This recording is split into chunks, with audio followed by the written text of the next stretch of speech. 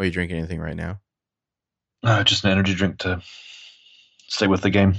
Hmm. What about you? I have a Lagunitas beer of some kind.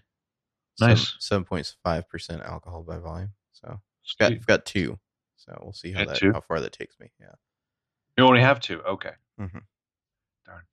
Yeah. I mean, I don't know. This could be a long podcast. I forgot to ask you, how many people do you have in your power rankings? I only have 10 and a half. Okay. I have a few more.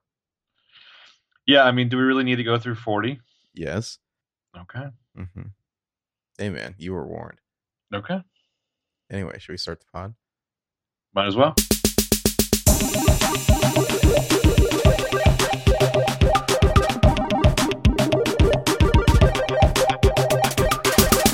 Hello, I'm Benjamin Light. And I'm Marco Sparks.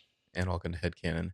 This week on Headcanon, spoiler warning, we're talking about Avengers Infinity War and all the spoilers from it. So you've been warned now. If you haven't seen the movie and you don't want to be spoiled, stop listening until you have seen the movie.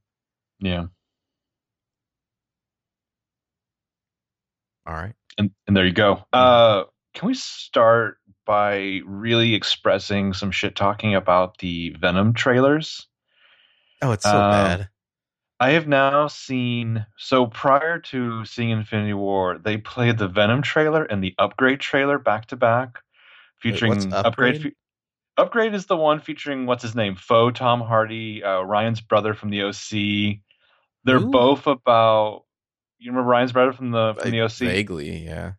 The guy he went on to be in Devil. He went to be in Prometheus. He's in The Invitation. But he's Foe Tom Hardy. I mean, in both movies are about like merging into like one festering pile of symbiotic shit. I'm trying to remember if I've seen the trailer for this or not. It doesn't look familiar to me. It looks like don't have like gooey shit happening. Like if it's just a computer chip in your brain that makes you upgrade and fight people, and you don't have like crazy Tom Hardy. Maybe I've seen a trailer for that. Yeah, that's dumb though. I definitely know in that awful Venom trailer, the shot where he's like falling kind of behind the bike on like a bike jump, and then like symbiote shoots out of his stomach. That's bad. It looks so bad. It seriously, like if you told me, oh, they shot this like 12 years ago and they've just been sitting on it, and it's like, been tied up in lawsuits, and they're finally releasing it now, and be like, yeah, that makes sense, because this looks like it's from like a decade ago. It looks like it's pre-Marvel Cinematic Universe, where they didn't really know how to make comic book movies very well yet. Like there's going to be a cameo from like Dolph Lundgren as the Punisher. Not even that. This is before they. I mean, it's like they don't know how to do the whole connected storyline thing, as evidenced by the fact they're making a fucking Venom movie without Spider-Man in it. Or let's bring back J.D. Salinger's son as Captain America. Yeah, well, like, how do you? I mean, the whole fucking look of Venom, for starters. I mean, the Venom character is like so rushed. Venom from like villain to anti-hero to like try to make him a standalone character without earning it. Venom is like 90% his costume, and you know what the important detail of that costume is? He has the cool like alternate spider on his stomach. Why, or on his chest? Why would he have that now if Spider-Man isn't in the movie? Yeah. Well, I don't want to see little Tom Holland zipping and zooping around. This also, isn't he dead? Tom Holland? Oh, not Tom. Yeah, Peter Parker. But Hardy, like, it just looks so dumb, and I can't stand that dumb accent he's using. And it's like, Michelle Williams, you have done so many better movies. You don't need to be the girlfriend in this piece of shit. Well, isn't the cast in that movie like weirdly too distinguished for such a shitty movie? There's too much of a pedigree. Well, the guy, he's been in a lot of things. I forgot his name. He's one of the crew in like Rogue One. Oh, Riz Ahmed. Yeah, he's supposed to be a great actor, and it's like, why does he keep ending up in these terrible things? I'm seeing the cast here: Jenny Slate, Tom Hardy, Michelle Williams, Riz Ahmed, Woody Harrelson. Like, you guys, like, why did you not hold out for a Marvel movie? That's what I don't know. I want to know why anyone would like be willing to do the Venom movie when you're like, no, I'll just wait for the next Spider-Man movie, maybe. Like. I'll wait for some other hero you're introducing, and I'll be in that instead. Also, something about Jenny Slate's like excellent comedic timing and the way she uses her voice when I watched that bit where she shows up in the trailer, I swear to God, I think I've slipped into like a Lonely Island video. Like I feel like it's one of those Is she the SNL one like at digital the mini shorts. mart following him? That's Yeah. her. Okay.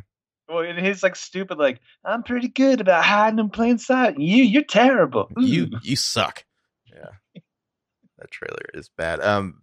Both times I've seen the movie, Infinity War, because I've seen it twice.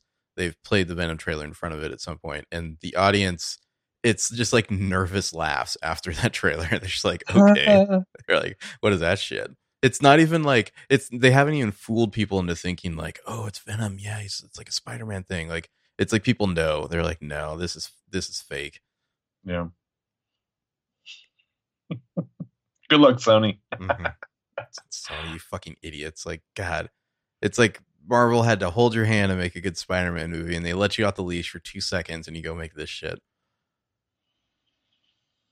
Yeah. Anyways. Did see the Solo trailer in the theaters, though. That's nice. Looks better on the big screen, especially the night shots. Yeah. It's not a terrible trailer. It's a fun trailer. It's Star Wars, but it's a little different. Have you noticed that in all the TV spots they've got like some electric guitar, like versions of the Star Wars theme? Uh-huh. I don't know. I can't imagine that's in the actual score, but it would be interesting if it was. What if that's part of the John Williams? It's just nothing but shredding on electric guitar solo. Big middle fingers. He's just like, that's how badly I want to be done with this. Anyway, should we talk about the most hotly anticipated movie of the year? Was the most ambitious crossover of all time or something like that? Yeah. Which I know people like to make fun of that, but isn't it though? Movie-wise, I would say yes. I would say. I mean, just the existence of this movie, it makes a lot of promises to its audience. And real quick, I think you could say it fulfills those promises, right? Oh yeah, no, I definitely enjoyed it. Well, give me your opening statement. Okay, it's a little rambly. I'll try to be quick. I mean, this is a massive like summer movie. It's a movie that requires like not one, not two, but like 5 MacGuffins. And I think it's kind of crucial to judge it as the first half of like a 5 to 6 hour larger effort. And I'm still kind of processing my feelings on it. I definitely enjoyed it. I can't say if it's like more than the sum of its parts yet. But there are relationships that you want to pay off here, and some do, and some you won't see in this effort yet, but you know they're coming. So it's like it's unfair to shit on them here. But I think we're going to probably do the best to study this movie with criticism, like neutral criticism, not pure dislike, even if I seem like it. But anyways, this is a movie, a literal title of Infinity War. So I was really worried about like ad nauseum fighting and city leveling and explosions and expositions. But there's some nice moments where it's just quiet. I appreciate that. And then other times where you should have got like a good character beat, you get jokes instead. It's a lot of like good guys handing over MacGuffins to bad guys to save another good guy's life. But it's taking your action figures and smashing them together at times and seeing like what it'd be like if these handsome doofuses were to like try to one up each other. Some characters, perfect. Some get way too much screen time, like Peter Quill. Some get too little. But I think for the most part, this movie works. It's got great pacing as it feels like the first part of a 2-part TV season finale. But like it's an interesting balancing of tone because it feels like it's more of like a Guardians of the Galaxy movie to me than a Black Panther or a Captain America movie. But you really walk a tightrope of certain characters like Thor and even Gamora, and some of these pairings work and some of them don't. I like Zoe Saldana. I don't know if there's enough there with Gamora. But then there's fucking Josh Brolin and this Malthusian Spectre spark conversation. I just feel like this big purple cartoon character who can literally be anywhere in the universe, peel back time, space, turn reality into Swiss cheese for a laugh, and he spends his time punching people to be wistful, and it's that kind of movie. Anyways, I could ramble on for a while, but like it feels like it's definitely a movie that was inspired by Killmonger a little bit with its villain, and I'll stop there. All right. I would disagree with the inspired by Killmonger, but anyways, my opening statement. I think this is a great movie, easily the best Avengers movie. I thoroughly enjoyed it. And yet I can't help but feel like a little bit of a twinge of melancholy afterwards. I feel like we've hit peak Marvel. Like no matter where the franchise goes from here, the experience of Infinity War will never happen again. There will probably be better standalone films to come, and crossovers just as big and impressive, but you can only kill off half the MCU once and make it feel like this. It's just a law of diminishing returns says that we should take a moment and enjoy this one while you still can. It kind of reminded me of when I finished the Age of Apocalypse comic series. It was just like, I don't know, that was peak X-Men for me. Like, it was never quite as good afterwards. I don't know. It's Simon Pegg in The World's End, knowing in my heart it'll never feel this good again. And you know what? It never did. But it was a great experience. Are you a little bit worried about because there's going to be some rollback with some of the big shit that happens here? Are you worried about, like you said, they can't go for these kind of stakes in the future, but like, will that diminish anything that happened here? No, I have long rants about that we should probably save for later as we get to that part of the story. But no, it is not a problem for me that some of the things that happen in this movie might be altered by, the Infinity Gauntlet or some other Deus Ex Machina. I don't know. I feel like you're missing the point of the movie if that's what you took away. Okay. It's an interesting movie with Thor being the main character. It's not even like reverse hero's journey, because it's not like we understand him and then put him under pressure and watch him change. It's like we kind of come to understand him more by the end, as he goes around punching people and being wistful about it. I listened to one podcast. I've only listened to one podcast about it so far, and they described Thanos' movies basically being like cosmic Paul Ryan, which made me laugh. What podcast was that? Unsubscribe. That's a stupid take. What did you feel about just Brolin's performance? No, I thought he's great. Okay. I was expecting Thanos to suck, and it's like, this is going to be a fun movie for all the team ups, and it's going to be a Marvel villain that is just like, wah, wah, wah, rule the galaxy. But no, I thought he was much better than expected. Okay. What podcast was that? Maybe one of the Slate ones. No, he's more on the authoritarian left side than the right side. I would say he's a conservationist. Yeah, I mean, like I said, there's that whole Malthusian issue about resources, and he's fair about it. Yeah. All right, well, let's jump into moments. I feel like I could have had a lot more here, but I've written down 5. Okay, I also have 5. All right, well, hit me up with your honorable mention. So my honorable mention is, this movie is absolutely stupid, and I love it all the same. It's the bonkers absurdity of Drax witnessing the moment between Peter Quill and Gamora, and it's just, dude, how long have you been standing there? Like 5 minutes. It says an hour. Oh, is it an hour? Sorry. Yeah. But like, he's mastered the art of like moving so slow that he's invisible. For a second, I thought they were going to like call back to that later where he's actually done that, but no.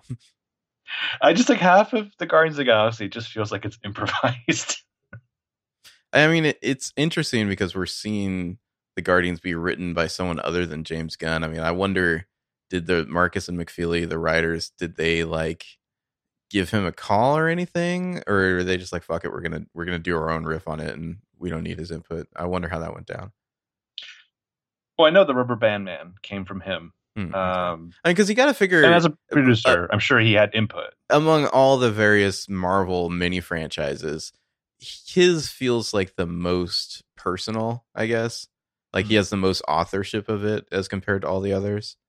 So yeah, I feel like he has a little more ownership of those characters than most. Well, and lingering style, for 2 movies. I mean, you definitely, you knew when it was time for the Guardians because they started playing an old 70s song. Well, yeah, and they captured the feel. The Russos definitely captured the feel of the Guardians movies. Like I said, it feels to me like much more like their style kind of wins over more so than the others, just because of the nature of the story. All right, well, my number 5, maybe this could be higher, I don't know.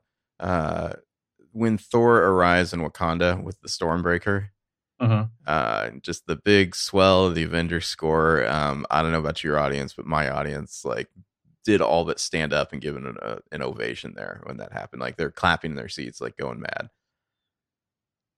Yeah. Yeah, I mean, I was wondering like how long can this movie keep like the big three apart? And it was nice to see at least two of them, touch base. Yeah, I'm trying. So Thor never met up with Tony, right? As I recall, No, I think no, no, they none of never them met with connected. Tony. Hmm. And Yeah. Tony never made that flip phone call to Cap. All right. What's your number four? My number four is it's a little bit all over the place, but it's in the Wakanda trench with Okoye and Black Widow and Scarlet Witch fighting together. It's not just that it's like a yay girl power moment as they take on was it Proxima Midnight, Hmm. but in like a third act war scene that just felt like pure chaos. It was nice to see a little more up and close personal stuff of like certain battling characters who are essentially like hand to hand combat fighters. So I kind of enjoyed just like peeling back a moment and just like watching this snapshot of the fight. Plus, Hmm. they're all great characters. Definitely. Yeah. My number four, and I don't know, this is just for the delight of the unexpected, was when the Red Skull appears on Vormir. Like it's just Interesting. like, holy shit, the Red Skull. I really wonder, is that is that it for the Red Skull? Where they bring him back again? Like out of nowhere. Like this is the last character you're expecting to show up in Infinity War. Like I was pretty sure we'd never hear from the Red Skull again, and there he is. Well, like part of it, I'm watching that scene. And I'm like, well, obviously it's not Hugo Weaving. Turns out it's some guy from The Walking Dead. But I was I like, thought the voice was close enough. yeah, it's a fine accent. But I was just like, wait a minute, was he messing around with the reality stuff or the? It's the Soul Stone. Sorry, was he fucking around with the Soul Stone? I was like, I don't remember. No, it was a Tesseract. So like for like I'm just sitting there for like 5 minutes, like trying to run that over in my mind. And he basically tells you. Yeah. Okay, so top three. Mm-hmm. I put this one just because of the nature of this movie. I put Doctor Strange and Iron Man talking about the stakes of the time stone, how to protect it. It's the most important thing yet, as they're like chatting away on this cosmic donut, hurling through space towards Thanos and Titan.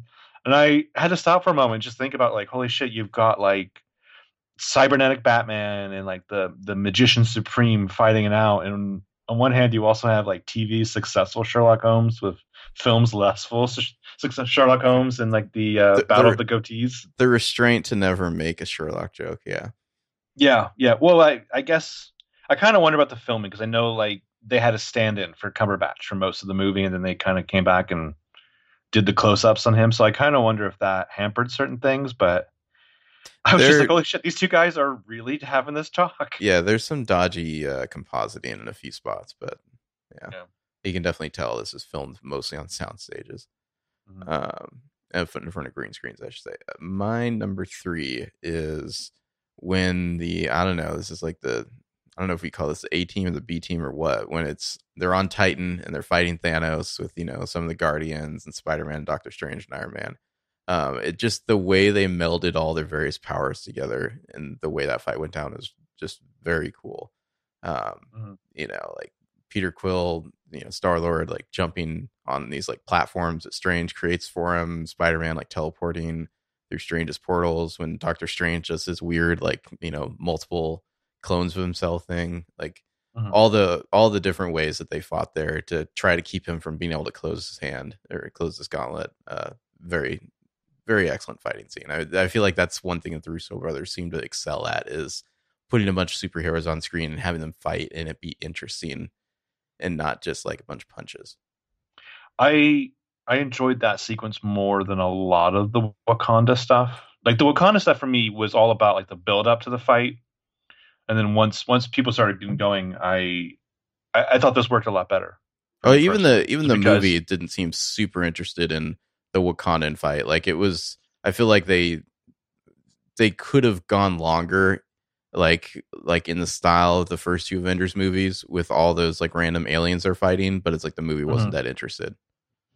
Yeah, I mean, you never even really get to see those aliens up close at all. Yeah, they're just fodder basically. Yeah. All right, is that what are we at number two now? Number two. So I have a tie. They're both short. They're both Steve Rogers related. One is just Cap walking out of the shadows, joining the fight, joining the movie. I was like, fuck yeah, finally Steve Rogers.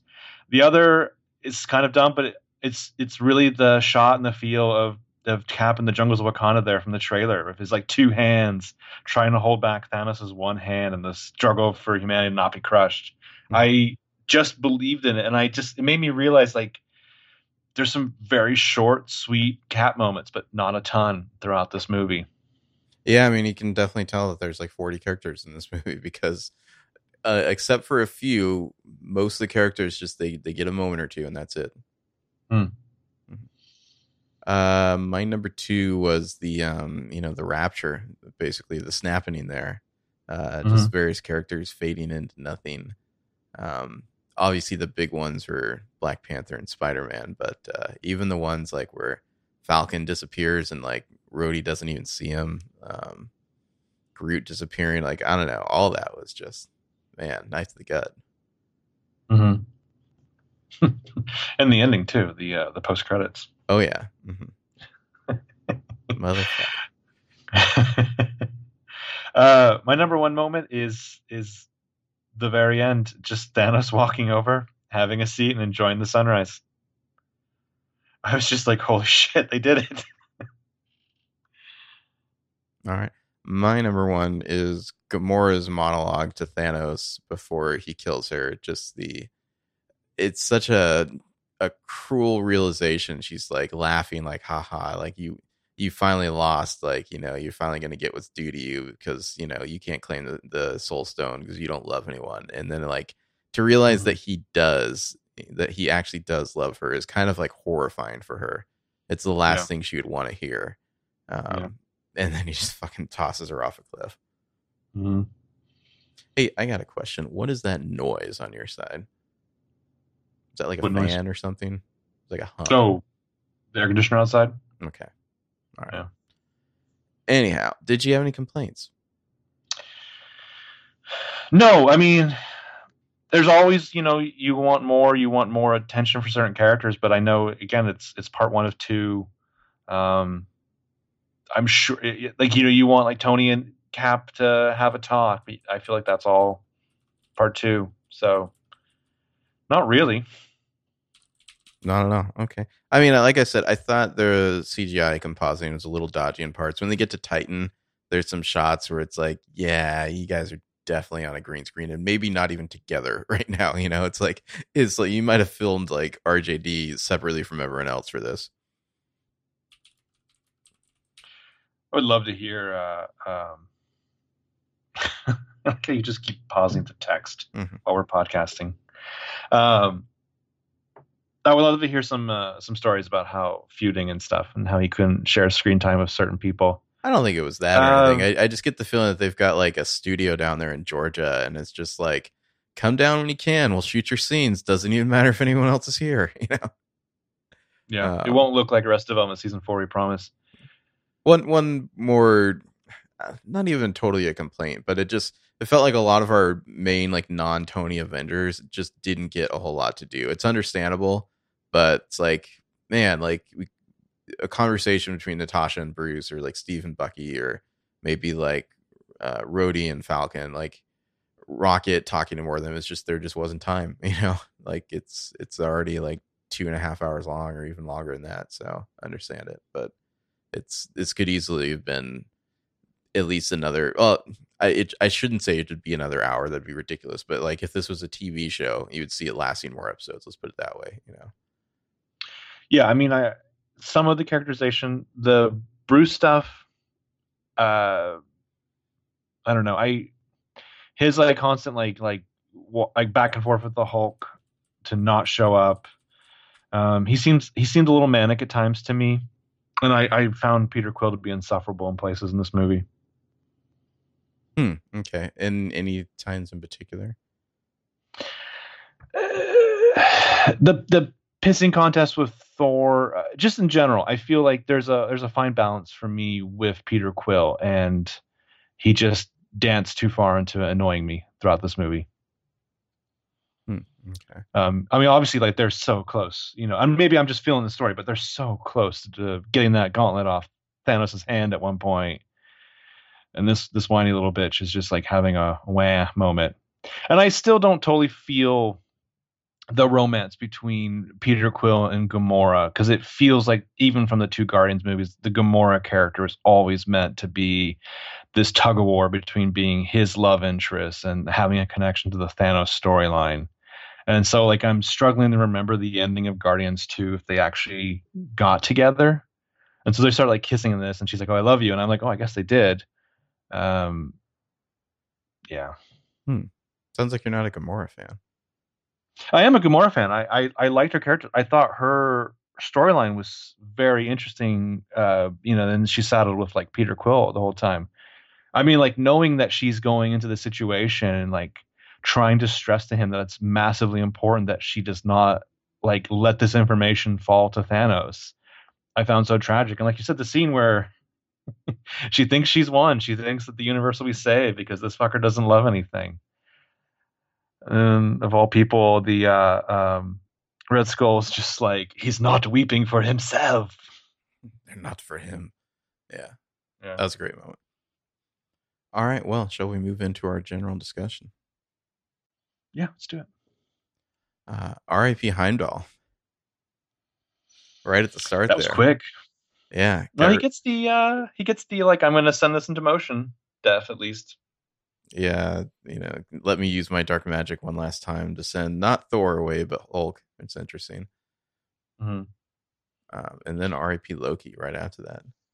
Did you feel like this movie was too violent? I know I've seen some criticism of that. No, I mean, I guess I knew what to expect. I mean, it's called Infinity War. Knowing what to expect is one thing, but I'm saying, like, do you think for a comic book movie this was too violent? I don't know. I don't have kids. I could definitely see that argument where like maybe this isn't for my children, but I wouldn't be surprised if this movie's box office had a similar trajectory to The Last Jedi, where like it starts off massive, but then like diminishes quicker because like a big part of the audience for both those Star Wars and Marvel movies is like kids. Will kids want to see this movie over and over? I don't know. maybe not. Like at a certain age of kid, I don't know what they're going to think of this movie. Like everyone dies at the end. Yeah, it's not a totally up ending. Also, that was interesting. They're like, we got the Power Stone from Xandar last week. Yeah, off screen went and presumably killed half of Xandar. Well, the complicated nature of like 19 movies and all the post credit scenes and everything is, I'm sitting here thinking like, oh shit, was that like in one of the post credit scenes that I totally forgot about? No. No, I mean, I think we could assume that was happening at the same time as Thor Ragnarok. Yeah, when the ship shows up at the end. Yeah. Well, no, I mean, this is basically directly after Thor Ragnarok, but no, like while the events of Thor Ragnarok were happening, Xandar was being destroyed. Quite possibly, it was Odin's death that sprung Thanos into action. Like, once Odin's dead, it's time to go. Well, that, and I could see the argument in their production of all this is that, do we really care about bringing back like John C. Reilly and Glenn Close for sequences where no other major characters would appear? I don't think you need to see it. You can create a Nova character right away. Yeah, you can just say he decimated Xandar, and he's got a pretty big ship. He looks pretty powerful. It's like, yeah, we can see how he'd do that. He's got his crew. Yeah, is it the Black Order? Is that what they're called? I believe so. What did you think of them? The one that what stood out to me, partially because of his power, but also his very interesting voice, was probably Ebony Maw, the guy who sounds like Roddy McDowall. I didn't love like the look. I didn't feel like it was massive distinctive of a lot of the other characters. I instantly hated Ebony Maw just from that voice. It's such a sniveling, like simpering voice, and it's all like, "Be honored to be killed." Like, oh, I hated him, but in a good way, Well, I feel like you could have, in a movie where you had more time, you could have done more of him, like really relishing being essentially like the high priest of like Thanosness. Mm-hmm. I wanted to love Proxima Midnight, but I didn't. There wasn't a whole lot there. Yeah, Carrie Coon getting a paycheck. It was a Yeah, nice I way didn't give a to. shit about the big guy. Oh yeah, didn't care about those guys, but I mean they're mini bosses to fight basically. It was a nice way to establish Thanos. He kills two characters, including a pretty major one in Loki, and then he just beats the shit out of the Hulk. Like him taking the Hulk out like that was like, okay, like this guy's serious, you know, like he just put work in on Hulk there and basically made Hulk like scared to come out for the rest of the movie. Well, and they're good about bringing back some of the stuff with that from the end of the first Avengers. You know, Loki gets to say his Tony Stark line of "We have a Hulk," and I'm sure it felt great for Loki to finally be the one to evoke this character who's like, you know, his fear point for so long. Mm-hmm. And then, like you said, yeah, it just shows how powerful Thanos is. Uh, I kind of wonder what life was like growing up as like the children of Thanos. Is there like a whole Royal Tenenbaums side story of that crazy I mean, we hear a little bit about Brady it Bunch? in Guardians of the Galaxy 2, when it was just like he made his two daughters fight each other, which is why Nebula is like basically a robot at this point. Yeah, every time, what was it? Every time Gamora beat her, some part of Nebula got replaced. Mm-hmm. To make her better. Yeah. I mean, she And really looked you like see that pretty kinda, much all robot when you see her later. Yeah, you see her disassembled. Mm-hmm. Like, is there any flesh left at that point? Is it just like a brain? I don't even know. I assumed it was part of her face from the Guardians movies, but even that, I think, gets called into question. Mm-hmm. Remember correctly, didn't she like join the Ravagers at the end of the second one? I think she goes off on her own. It's Okay. Yeah, I've only watched that twice, so there's like 5 post-credit scenes, but I think she goes off on her own. Could be wrong. Okay. Yeah. I think she's like just going to murder Thanos. It was how they left it with her. Well, that didn't go so great. Not exactly, no. Then we go to Earth. What the fuck tracksuit is Tony wearing? It's like the most bizarre outfit. Well, his pants will always look funny because of the platform shoes and them trying to hide it. But yeah, like that's a hideous fucking outfit. That's such a bizarre outfit. It's like I would be embarrassed to go out in public. Camo hoodie. Yeah, I mean he's Tony Stark, so he can do what he wants. He's got his new like nano armor thing. Yeah, I presume the second one, if Tony Stark lives to the end of it, will end with his wedding. Yeah, I don't know. I mean, it's interesting. There are some people out there. I listen to a different podcast where they're basically like, there better be some serious deaths in the second part, or like it's going to invalidate what happens at the end of this movie and it won't be good. It's like Tony Stark has to die, pretty much, is their opinion, which I don't agree with. I think there's plenty of ways he could resolve the story. Yeah.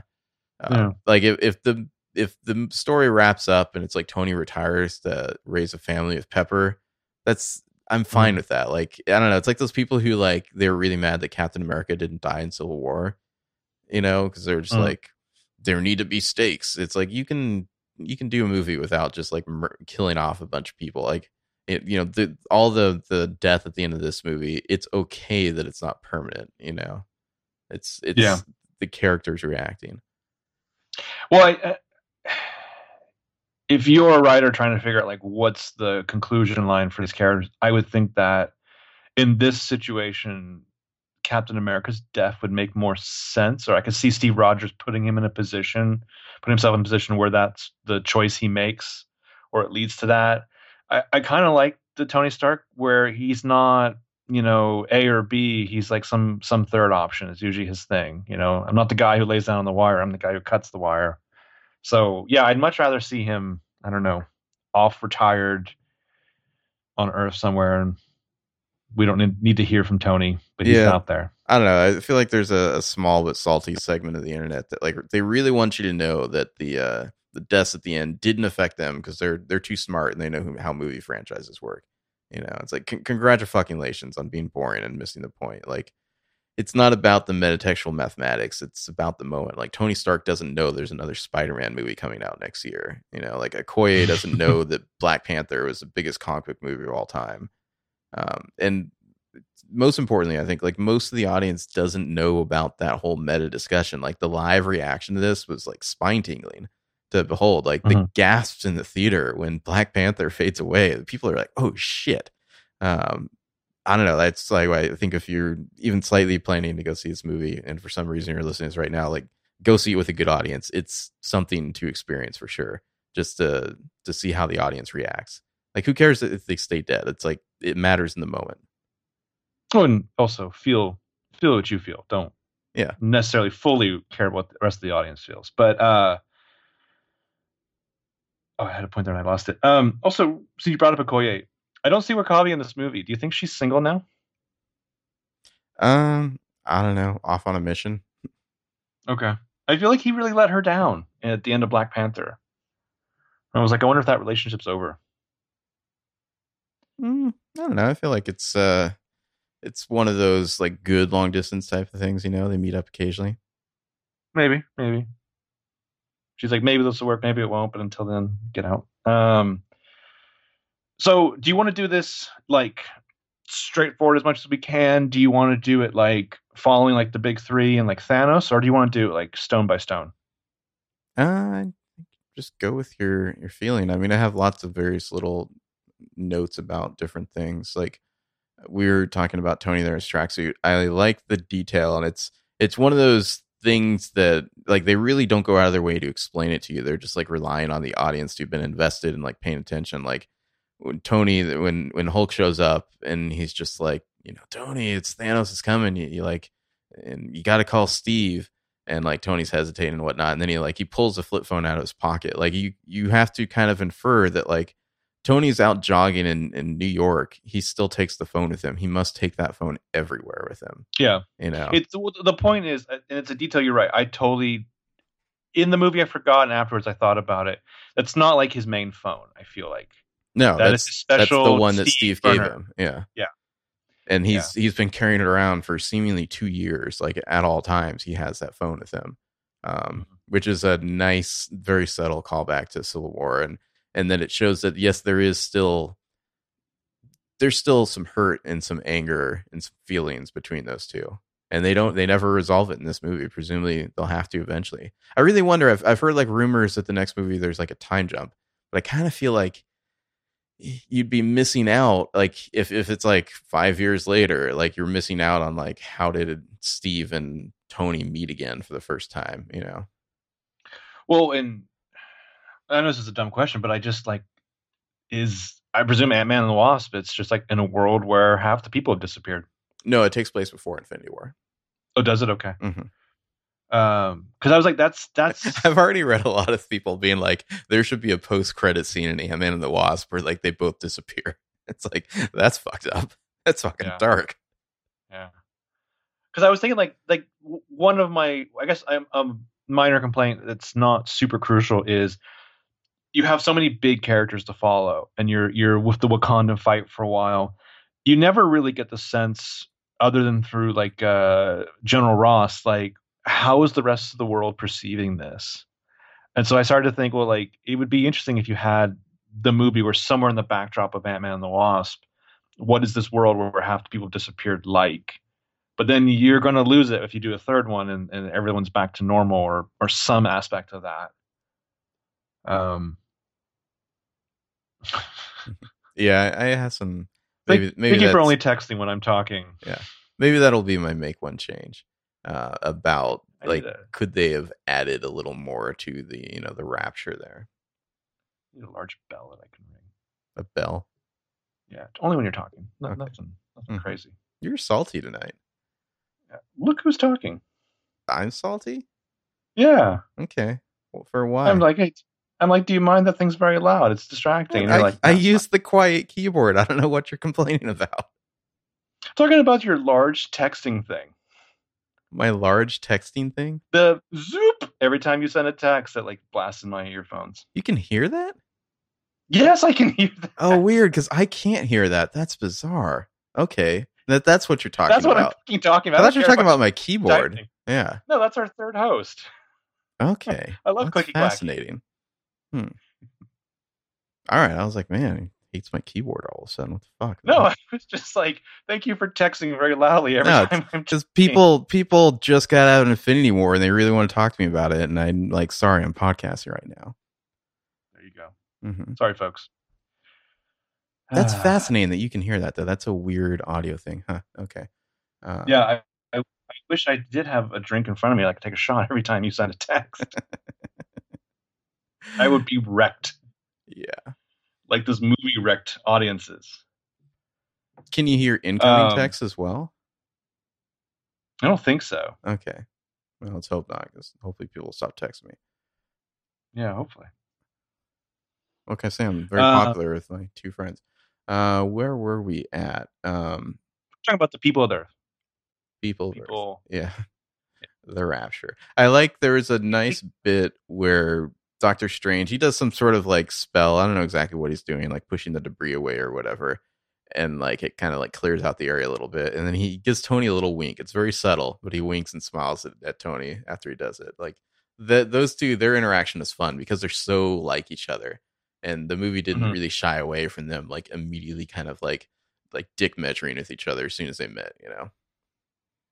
When I enjoyed the clash of personalities right there at the beginning, but also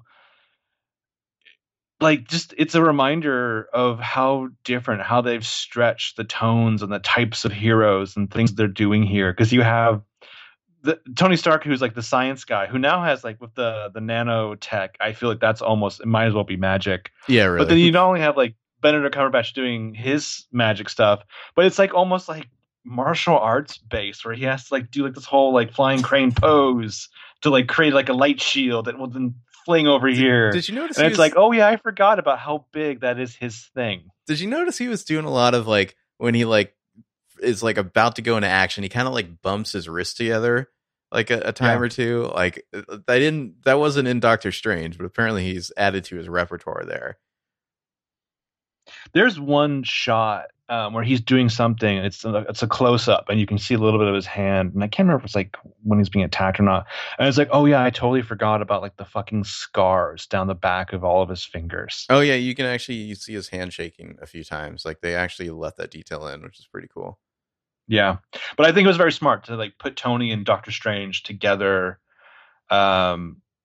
Right at the beginning and kind of like level how big this threat is. And it kind of makes me wonder, how much do you reverse engineer from one of these big rocks dropped in the pond to like go and like, let's do something with Doctor Strange in Thor, for example.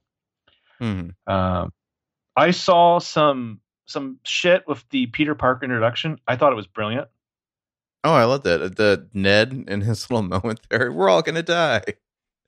Yeah. But just starting on just the close up of the hairs on his arm standing up, I thought was like, it was one of those missing elements of Spider-Man that I don't know if they've ever really captured, like the Spidey sense in other Spider-Man movies. Yeah. Well, it's definitely present later in the movie. Yeah. But yeah, I thought for sure Wong was going to bite it in this opening fight. I was like, oh, they're going to kill Wong off. Like, I feel like I must have like scrolled through something where like somebody's like posting fake spoilers, you know, and like I'd seen that like Wong died or something. And I was like, I'm sure he was going to die. And then he just, nope, he's fine. Wong just kind of pieces out. He's like, all right, I'm going to go hang out in the Sanctum Sanctorum because the time gem is gone. Yeah, he's just like, never got that tuna protected. No, he didn't. He doesn't have any money, too. It's like, you would have thought that conversation would have come up. They're not like new roommates. I don't know. Can you like magic some money or something? Is that unethical? Can you just magic food? I don't know. I wouldn't think so. Like, I feel like you have to, the matter has to come from somewhere, I guess, you know. But could you glamour like a dollar bill that's gonna like disappear later, you know? Well, I mean, you got the time gem. Let's see some lotto numbers from tomorrow. Ooh. I feel like that's a very disrespectful way to use the time gem. I would definitely do that. Yeah. Dormammu, I came to bargain. Dormammu, I came with some numbers. Feeling lucky. I definitely want the Cavs and the over. I'm putting it all in. It's just them at the dog tracks,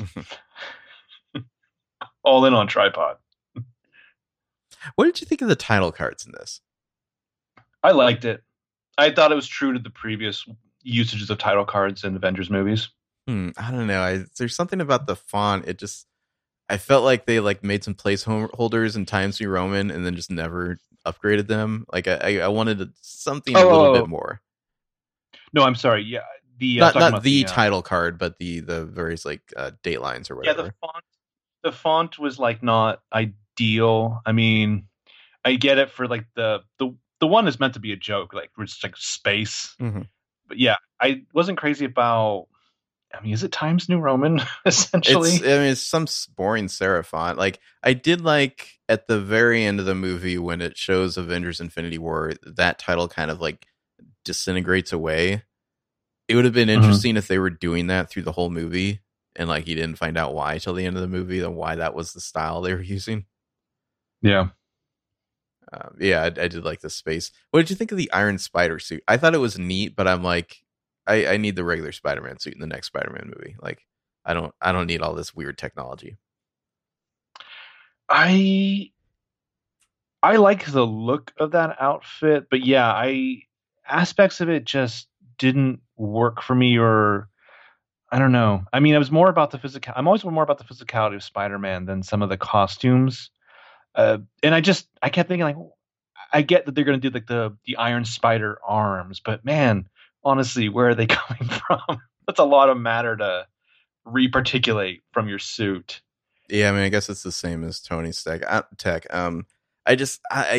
don't want Spider-Man to be a suit. Like his Spider-Man is his powers, not like a special suit that like does all this cool stuff. You know, like I prefer a Spider-Man who's using his Spidey sense, using his webbing, sticking to walls, that sort of thing. You know, has super strength rather than just like, oh, this suit is going to do everything for me. Yeah, and honestly, like obviously Spider-Man's had like, I don't know, 45 like variant costumes over the years, but the Iron Spider outfit was really more not just a stylistic point, but like a plot point in Civil War, which really doesn't matter now. I mean, it makes sense that he's going into space, so he needs a little upgrade. Like, that's fine. But like, I would hope that in the next Spider-Man movie, it's back to the regular suit because that suit just looks iconic. It's classic. Yeah. Not that I dislike the general look of this outfit. It's always a weird place when it's definitely a CGI costume. Mm-hmm. There's something about just putting an actor in it. Oh, the other one is CG too. Yeah, but still, there's something about like putting Chris Evans in like the dingy, beat up version of the Captain America costume. Mm-hmm. Definitely, I like the callback to Avengers 1 when Pepper's calling Tony when he's on the spaceship there, and eventually cuts out. I saw some people are mad. They're like, "What the fuck, Pepper? He's busy." It's like, okay, like I think she's allowed to like care about her fiance a little, you know? Yeah, seriously. I mean, that is the most natural reaction. I see that spaceship leaving. Please tell me you're not on it. Yeah. People are horrible. Also, I would think in all the years since, with their breakup and they're getting back together and they're getting engaged, at some point he has to have told her like how it crushed him that he tried to call her when he's like flying that nuclear bomb. I would think so. I mean, I guess if it's about him, he would mention it. Maybe. But I mean, I like you mentioned, Bruce just has to show up and say Thanos. Because we're rewatching Age of Ultron last week, and I completely forgot about the fucking how much they go into the Infinity Stones there. So it's like, yeah, like Tony's just like, yeah, this dude's been in my head for 6 years. Like I've been fucking freaking out about this night and day. So on the linking of Loki in the first movie, like Thanos sent him, that helps to connect those dots and make it feel like this has all been building to this. Yeah. Although I'm still a little dubious as to how exactly that all went down. Like who had the Mind Stone and why did they give Loki the staff and that sort of thing. But sure. I mean, I guess the Chitauri and like Ronan the Accuser, I guess, are just like Thanos henchmen. Yeah. Because like Drax in this movie is like, suddenly it's not Ronan who killed his family, it's Thanos. So is he just saying that Thanos ordered Ronan to kill my family? Oh, yeah, so I mean, presumably, the sense I get is that Thanos doesn't feel like he can be directly involved in some of these things, like you said, maybe because it's an Odin situation, but he can send out agents, and it's basically what was the thing with Ronan? Like, you're gonna get what you want. All I want in return is like this little thing.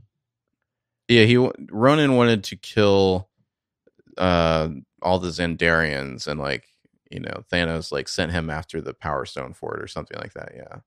It was like, hey, Ronan, you get me the Power Stone and I'll help you kill the Xandarians. Yeah, really not looking forward to Ronan's return in Captain Marvel. Oh, that's right. He is coming back, isn't he? Yeah, because he's Kree. Mm-hmm.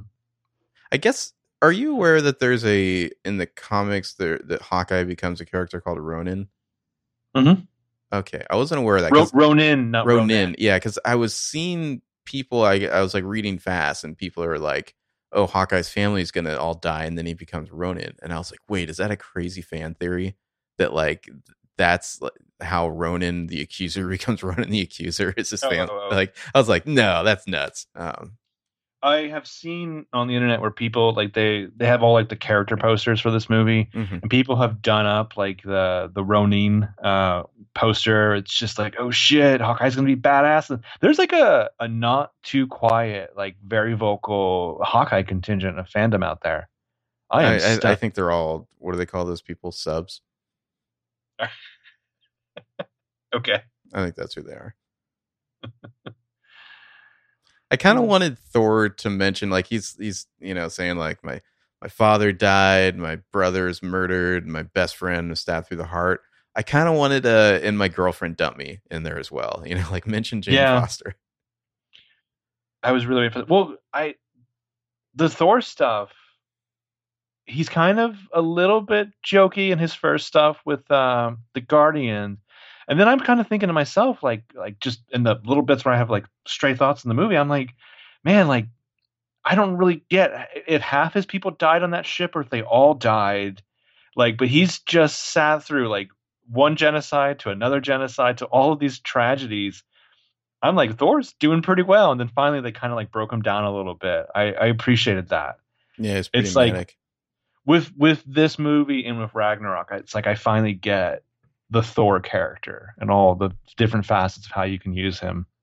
Yeah, he was of the big three. I think he was the MVP there. Yeah. I think they say like it's kind of you have to pay close attention, like between people laughing at the Guardian stuff, or you'll miss it. But he says that like half the Asgardians were killed. So I guess he does say that, but it seems pretty fucking serious when we leave the bridge of their ship. Well, presumably maybe there's like another ship, or I don't know, escape pods or something. Presumably that's where like Korg and Valkyrie are, and the other half of the Asgardians is they all just left. And like Thor stayed behind with Loki and Heimdall to fight. That's my headcanon there. Yeah, that's and good. Hopefully Sif is still out there somewhere. Sif, yeah. Did I say Stiff? Sorry. Yeah. Some people have a real blind spot for that character. Yeah. Thor's very interesting in this movie. I mean, I like him paired up with Rocket. I thought that was fun. I felt like the Groot joke didn't work for me as much as it could have in this one. What, just like the I am Groot thing? Oh, yeah, Teenage Groot is like whatever. Teenage Groot in general. Yeah, I mean, Groot doesn't do much in this movie, but that's fine. I feel like it's almost like they're just paying their dues so they can get back to the regular Groot, Mm-hmm. Peter Dinklage's role was very interesting. He's a dwarf who dwarfs Thor. Yeah.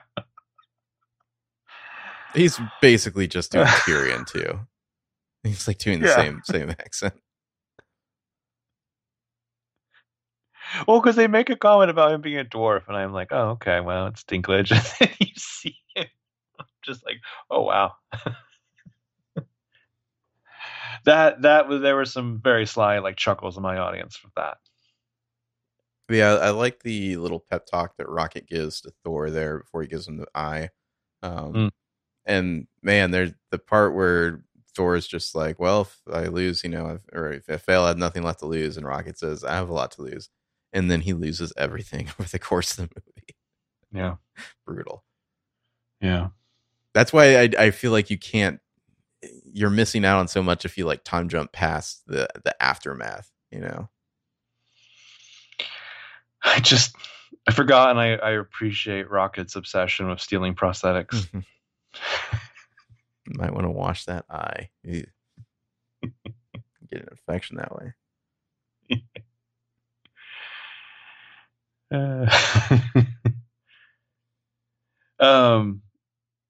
So you got Iron Man, you got Strange and Peter Parker are on the donut with Ebony Maw, and they continue the joke from is it Civil War of like, hey, have you ever that guys really seen old movie? Yeah. That really old movie. Which I mean, I do like the visual of like all the spikes at Doctor Strange's face. Mm-hmm. Like, there's a reason that's in the trailer. It works. I just wish that they could have. I mean, I feel like you needed less of the Black Order if you're going to really do like an Ebony Maw character. I mean, I had no knowledge of him at all. I just saw him in this, and I thought he was effectively menacing and like hateful or hateable. Yeah. Allow me to change subjects to another aspect of this movie. Elizabeth Olsen with that red hair.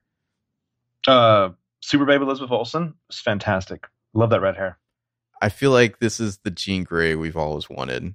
It's pretty much, they're just like, look, we don't actually have Jean Grey, but we might as well, because we've done like the full red hair for Scarlet Witch. And like, I love the way that her power is like red. That was one thing that drove me nuts about the X-Men movies, is like, we only saw Jean's powers like appear visually like one time at the end of X2, and that was it. Marvel knows what they're doing. What do they do with her in Apocalypse? God, I can't remember. I mean, she does some Phoenix stuff a little bit, but it's like it's too little too late for me. Okay. I mean, for sure. I'm trying to remember if she actually does the full Phoenix, the bird, or not. She definitely doesn't do that in X-Men 3, which is insane. I can't remember if she ever actually, that they do that effect or not in Apocalypse. Or if it was just like glowing energy. Whatever. I feel like, definitively for sure, they get how much they've got of Elizabeth Olsen and the character. Because like part two of my enjoying that scene of her and Scarlet Witch and Okoye is just when she bursts out to go jump on the battlefield. I love that you get the little detail where the bad guys are just like, finally she's out, like attack. Because she is super powerful. And why has she been up there this whole time? Yeah, seriously. I mean, I enjoyed the stuff with her and Vision. I kind of appreciate their romance works for me really well. A more convincing romance than other Avengers romances, shall we say? Yeah, I mean that would be something that I wish I thought of before. We could actually rank the romantic pairings and how they're used in this movie. But yeah, just the idea of like it's the better version of the question posed by Scarlet Witch in Age of Ultron of like, we could just stay here or we could run. We don't have to go back. Well, it makes more sense somehow between those two, because they're not as deep into the game, I guess you would say. Like Black Widow, like she's like a lifelong like super spy assassin. Like the idea of her just running off with Bruce seems weird, but like Scarlet Witch is, she's still really young, and she's been sneaking off like this with Vision. He's very young too. Like it makes more sense that they would just want to get away from everything, especially because they don't know that Thanos has shown up yet. Well, in Vision, it's not just like the lack of makeup and the fitting in as a human. Like he really has progressed into being Paul Bettany. Like there's a little moment where he's just like, listen, the last 2 years, I'm just going to say it, I think it's really worked. It's me sounding like Woody Allen, but I'm trying to do Hugh Grant. Sorry, but like I just love that he's just like this fumbling British guy and like a what's his name? The guy who did Love Actually kind of movie, Richard Curtis movie. Yeah, Elizabeth Olsen will do that to you. Kind of yeah, she isn't just utter super babe in this movie. The red hair, and she's definitely the heavy hitter. The red hair with the red powers, it just looks cool. Yeah, and you really see that like she's probably on like a Doctor Strange level. Like I saw somebody who's like, oh, like Scarlet Witch should be in the next Doctor Strange movie. It's like, ooh, that would be interesting. That'd be a lot of fun, yeah. Mm-hmm. Even for a cameo or something, yeah. And then you get Steve Rogers and his Secret Avengers returning. Big swell of music, yeah. I miss the Shield. Oh yeah, I definitely miss the Shield. His weird gauntlet things he gets later, it's like, yeah, it's not the same thing. I mean, they seem to kind of disappear for a second when he has that encounter with Thanos, and then they're back after he's been punched in the face by him. I think they like retract or something. I don't know. They're odd, but yeah, I'm pretty sure he gets the Shield in the next movie, and he kind of has to, right? Yeah. Well, even if it's, I know in the comics they've done things before where like they have to give him the like it has no paint on it at all. Like that's how withdrawn he is from the American thing. But it's like you just need the Shield. And the Russos were great with the usage of the Shield in the previous two movies. Yeah, they had fun with that, even if it defied the laws of physics. Yeah. It was cool seeing him catch the spear though, and then Widow and Falcon show up and they beat the shit out of Corvus Glaive and Proxima Midnight there. I do like how the Black Order, they kind of put one over on the Avengers there by like pretending that Corvus Glaive died. It's right. Like their little secret plan later on. Like punished off screen. Mm-hmm. Black Widow's got some like crazy like electro batons or something that turns into a staff later on. Yeah, she's basically got like some kind of like Daredevil-esque weapon, it seems like. Well, and her vest is green, but it's so muted that you can barely even tell. I'm very curious, like, what's the design interest there? It was like the hair, I don't have a problem with. I wonder, are they trying to suggest that she's older, or is it like a stylistic thing? You know? Yeah. With the Black Order, I just I think about like the behind the scenes shit from like the prequels of Star Wars and other things, like how much care they put into designing like even the most tertiary characters. Like there's a reason why we still talk about like fucking Darth Maul and Boba Fett and why they've lived on in the EU. And it's not just about their portrayal in the movie, it's about their fucking crazy look. And I feel like Black Order didn't have that at all. I think you could almost get away with like, okay, Ebony Maw, I know what he looks like. And I know there's like the big guy. But then the other two just seem way too similar. And it's like they just have some sort of like long staff spear type thing. There's an opportunity to make them look more unique. Yeah. And then, of course, we go back to Avengers headquarters. They worked in Thunderbolt Ross for like one scene just so he can get told off. Although I feel like I like Rhodey, he needed I don't know, like a parting shot or something. He just like turned the call off basically with Ross there. I feel like he could have gotten in a jab. Yeah. I mean, I appreciated the idea of the scene where I wanted Captain America to be like, then fucking come arrest me then. I'll be the guy out there like fighting aliens or something like that. I don't know if you noticed because when he's talking to Ross, the Ross hologram, like over his shoulders to the right is Scarlet Witch there. And she has kind of a funny look on her face through the whole scene. It kind of looks like she's looking at Cap the whole time, like, ooh, like, or something like that. It's like in the back and it's kind of blurry, so you can't really see her. But that was what my eye was drawn to in that scene. Well, so let's talk about, let me throw out the little details that I heard and we'll see if we can place them. So presumably for the past 2 years, it's been Cap, Black Widow, Falcon. They've been off like Scarlet Witch. And Scarlet Witch, okay. And Vision, Tony Stark makes a mention about how Vision had turned off his like tracking thing. Presumably Vision's been with the Avengers, but like I don't know, him and Scarlet Witch have been like secretly hooking up on shore leave for a while now, and most recently like Vision like left for good, it sounds like. Okay, so presumably like the secret that no one talked about was that whenever Vision's like, "Hey boss, can I get a couple of days off?" It's because he's going to this girl has some days off too. Yeah, which is interesting line when they get back on the Quinjet there, Black Widow. She kind of like dresses down Scarlet Witch a little. I mean, she's like her protege. Scarlet Witch is, she's just like, Yeah, like we told you, you know, like you needed to check in or something like that. Yeah. They're just enjoying Scotland, enjoying some Edinburgh.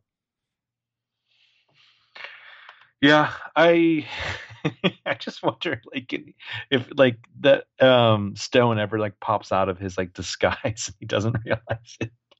But And that thing is I guess he's mastered it. I mean, they definitely they depower him almost immediately. Like he gets like surprise attacked, and that blade like you know makes it so he can't phase anymore. It's basically like otherwise he'd be a little bit too powerful for the rest of the movie, so they need to like uh nerf him pretty quickly so that it works for the rest of the plot. which is interesting, and they kind of depower Scarlet Witch just by having her, be by his side, as we see until she jumps on the battlefield. But Mhm. I guess the technology, the general technology, the vision would be the one thing that Thanos' people know because they actually had the fucking staff. Yeah, that's Uh, true. I mean, we haven't really talked about it, but what did you think of some of the deeper themes in this movie about sacrifice and like, are you willing to trade, that which you love most? Because that comes up a lot. Loki and Thor at the beginning, Scarlet Witch and Vision, obviously, Thanos and Gamora and Peter Quill, Strange More and Tony Nebula. Stark, Gamora and Nebula. Yeah, it's like most people are. I don't know if you call it failing or succeeding, but most people aren't willing to make that trade. The ones that are or seemingly Thanos. are Thanos. I mean, Peter Quill eventually tries to kill Gamora, so he appreciates that. Wanda eventually kills Vision, so he appreciates that. Like you can see, like it's like he's impressed when someone else is willing to do that. Yeah, yeah, the trading of lives. Mhm. I thought it's interesting. I mean, this is one of the classic things that you would build a story around. I mean, the dark side of this is the girl in the refrigerator thing. But yeah, having your loved one's life on the line and what will you do and who are you under that pressure, I thought was interesting. I think the thing is the willing to give it all up so that your heart can survive. I think that's what makes us human. That's a certain kind of humanity that I guess I took from like things like like Buffy and the world of Joss Whedon. And I think it really applies here. The people who are truly resolute with no regard to the complexities are people like Thanos. Oh, and I think Captain America's counter is, we don't trade lives. That's kind of the side that he comes down on. Mm-hmm. But even then, eventually, some people crack, or do they? Obviously, Doctor Strange maybe saw a plan for things. Well, yeah, presumably Tony Stark is like a key part of Well, this is the end game. that's why I don't give Peter Quill too much grief for like flipping out and attacking Thanos, as I feel like Doctor Strange knew it would happen and he could have stopped it if he wanted to. Well, and I'm assuming based on Peter Quill's whole like this is my plan, ha! Like I'm guessing Doctor Strange really didn't expel a lot of details to them about the I don't one think time out I of don't think 14 he million. explained it at all. No. Yeah, which I would have thought Tony would have been like, I need something more here. Mm-hmm. Goatee to goatee. I need to come straight with me. But yeah, Thanos's motivations. I mean, I think this probably works better than trying to impress Death, his friend zone girlfriend or whatever. It's an interesting conundrum. The idea of being kind of a conservationist. There's too many people, so we just need to get rid of half of them, and then everyone will thrive. And I'll even do it fairly, like not picking and choosing. It's psychotic, but I guess you could kind of see where he's coming from. It's like the worst impulses of authoritarianism, disguised as benevolence. Yeah, I mean, it's the Thomas Malthus thing. On one hand, it is interesting, a query that we'll be running into in our own, future of humanity with resources running out. So there are times where I'm like, I kind of get, I get the subject matter that would lead to the conversation that would get to the philosophy where he's at. Mm-hmm. Um, See, that's why I wonder. I think that's why I think he's different from Killmonger in that regard. Is that Killmonger just wanted to be on top. He was like, we need to flip things around because Well, I of this guess injustice. Whereas like Thanos seemingly is just content to, wipe out half the universe and then chill. let me clarify my earlier comment. It's not that I see them as being remotely the same ideology. It's that I think at some point they realize we have a serious villain issue, and our villains aren't fleshed out. They're not real characters. They're barely used. And with Killmonger, the mix was right of like making it a real character with like motivations that you understood. And whether or not you agree with Thanos, they definitely hit home. Like you definitely walk out of that theater understanding why Thanos wants to do what he wants to Yeah. do. Well, Thanos is the hero of his own story. Like, and this, like, if this was the Thanos movie, it's like he won. This is his hero's journey, kind of. Which I think is my favorite aspect of this. I think no other movie would have been brave enough to like, let's just make him straight up the main character. Mm-hmm. The movie starts with him, it ends with him. He has the most screen time throughout it. Well, I had read that like in some interview that the Russo brothers did, or like, oh, it's a Thanos movie, and I'm just like, what the fuck? Like that sounds awful, but surprisingly, it worked. Well, because you think it's going to be just him like jawing the whole time and like putting people in death traps and like doing cruel monologue, like Ebony Mawing over them the whole time. And really, it's not like he doesn't talk that much. And when he does talk, I kind of like that it comes out of a certain respect or brokenheartedness. I mean, just there's the Quill thing, like you said, where he kind of respects that Quill will be resolute and do as Gamora asks. But also the line from the trailer, like, "Hey Tony, out of all the people who are left, I hope they remember you." Well, in the trailer, that line sounds like a diss. You're like, damn, what a way to ether somebody. But like in the movie, it's a compliment. He's sincere. It's one warrior to another. Yeah. I hope they remember you. I really liked like when he first showed up in the first trailer for this movie. It was like, ooh, I don't know about Thanos, but I don't know. The CGI worked. I think they managed to convey like a weightiness, like physically, to his character. There's a part where he like sits down on the steps and is kind of like he has this kind of like body language where he's just like shrugging and kind of like hands on his knees. Like I definitely bought that this was like a real person and not just CGI. The physicality of him sold the scene with Gamora's end to me the most. Just his ginormous hand and her little hand when he like takes her away from her family. I just love that. Like she's just like, what are you kidding me? Tears. And the Red Skull, they're not for him.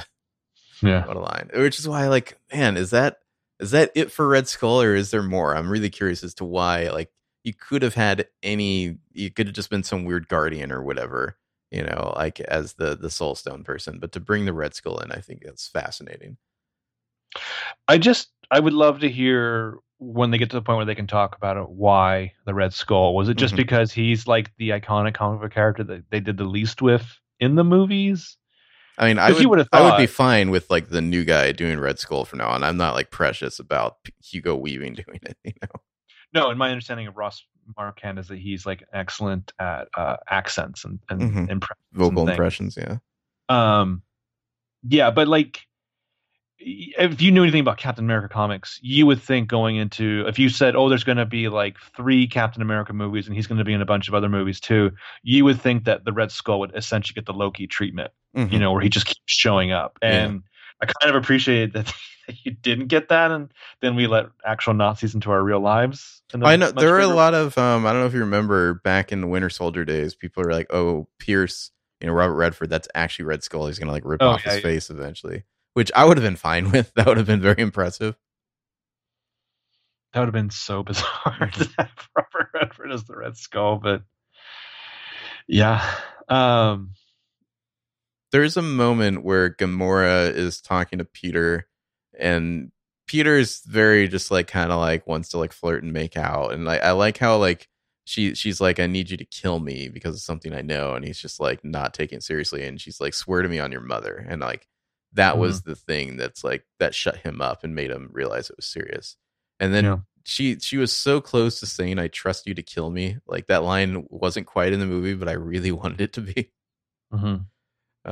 I think Zoe Saldana is great. Like I said, I don't think the previous movies have delivered the Gamora character to the point where she needed to be. I think what really worked for me is that scene where she's talking to Peter Quill there, and her actual death scene. But I love just a little moment of not just the introduction to the Guardians with the Rubber Band Man, but Hmm. just She's the singing way she's along. just passionately singing along. And you think Yeah. about like how many fucking times they must have heard all the songs of that stupid Zune.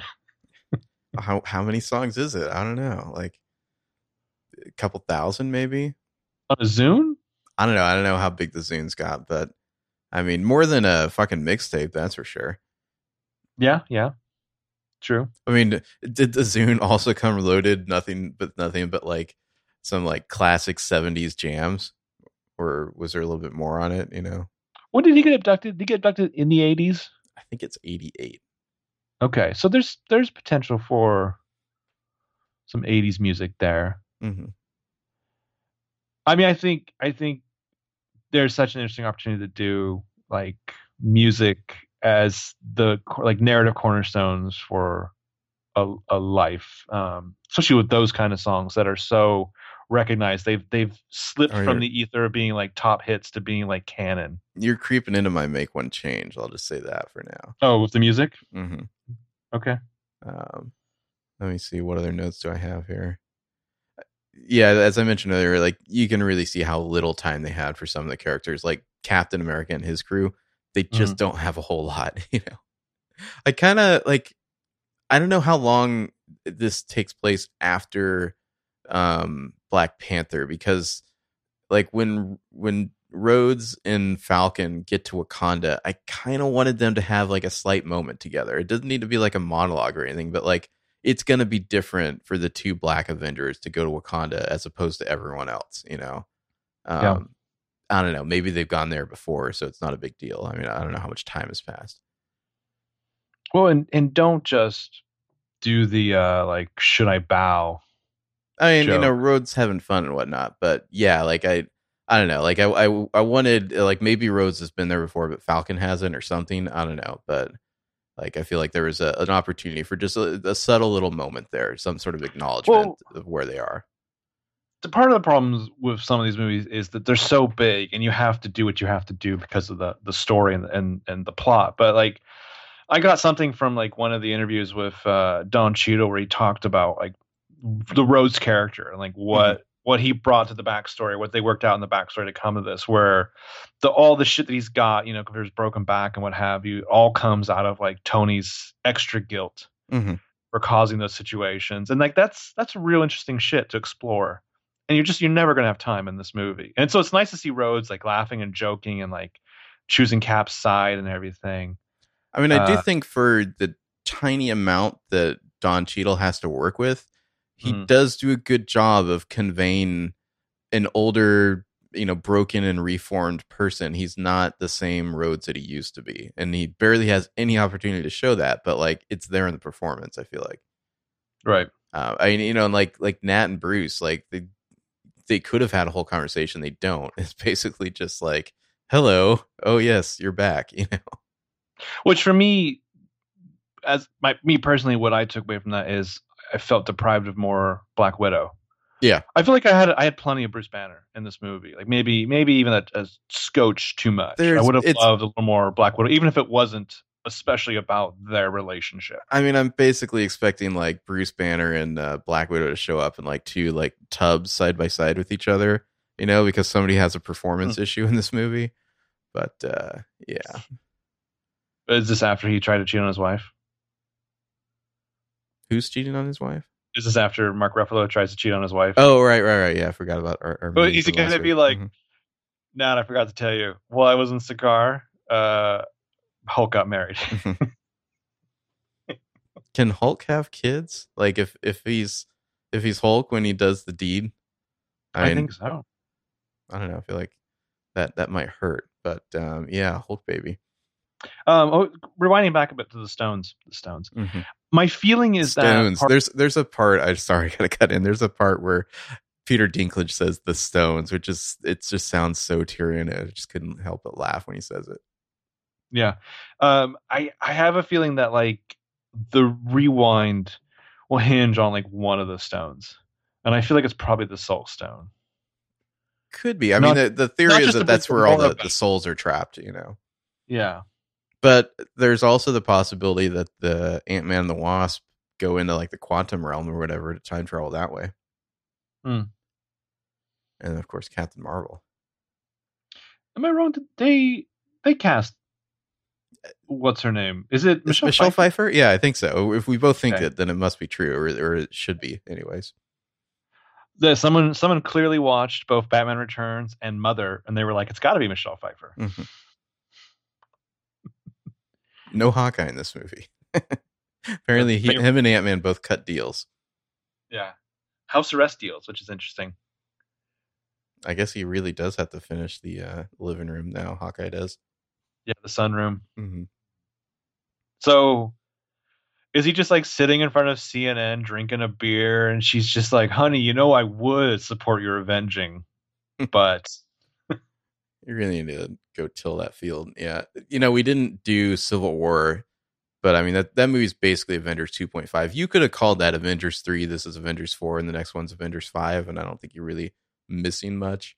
But yeah, Civil War, he has the line about his retirement, you know, went golfing, you know, shot 18 or whatever the line is, you know, 18 holes, shot 18. That's a Hawkeye thing. All right. Yeah.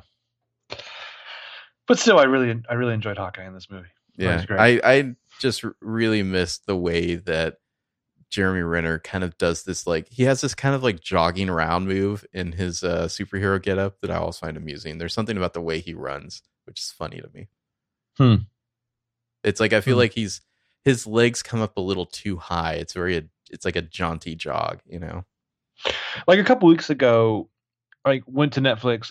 I think before we talked about the first Avengers, or maybe after we did the first Avengers, and I went to Netflix and I pulled up Civil War, and I just clicked on it like wherever I had left off the previous time I had watched it, and it was like just the start of the airport fight, which I thought was interesting. So I just watched like the airport fight that night. So I only kind of remembered like the ending of it.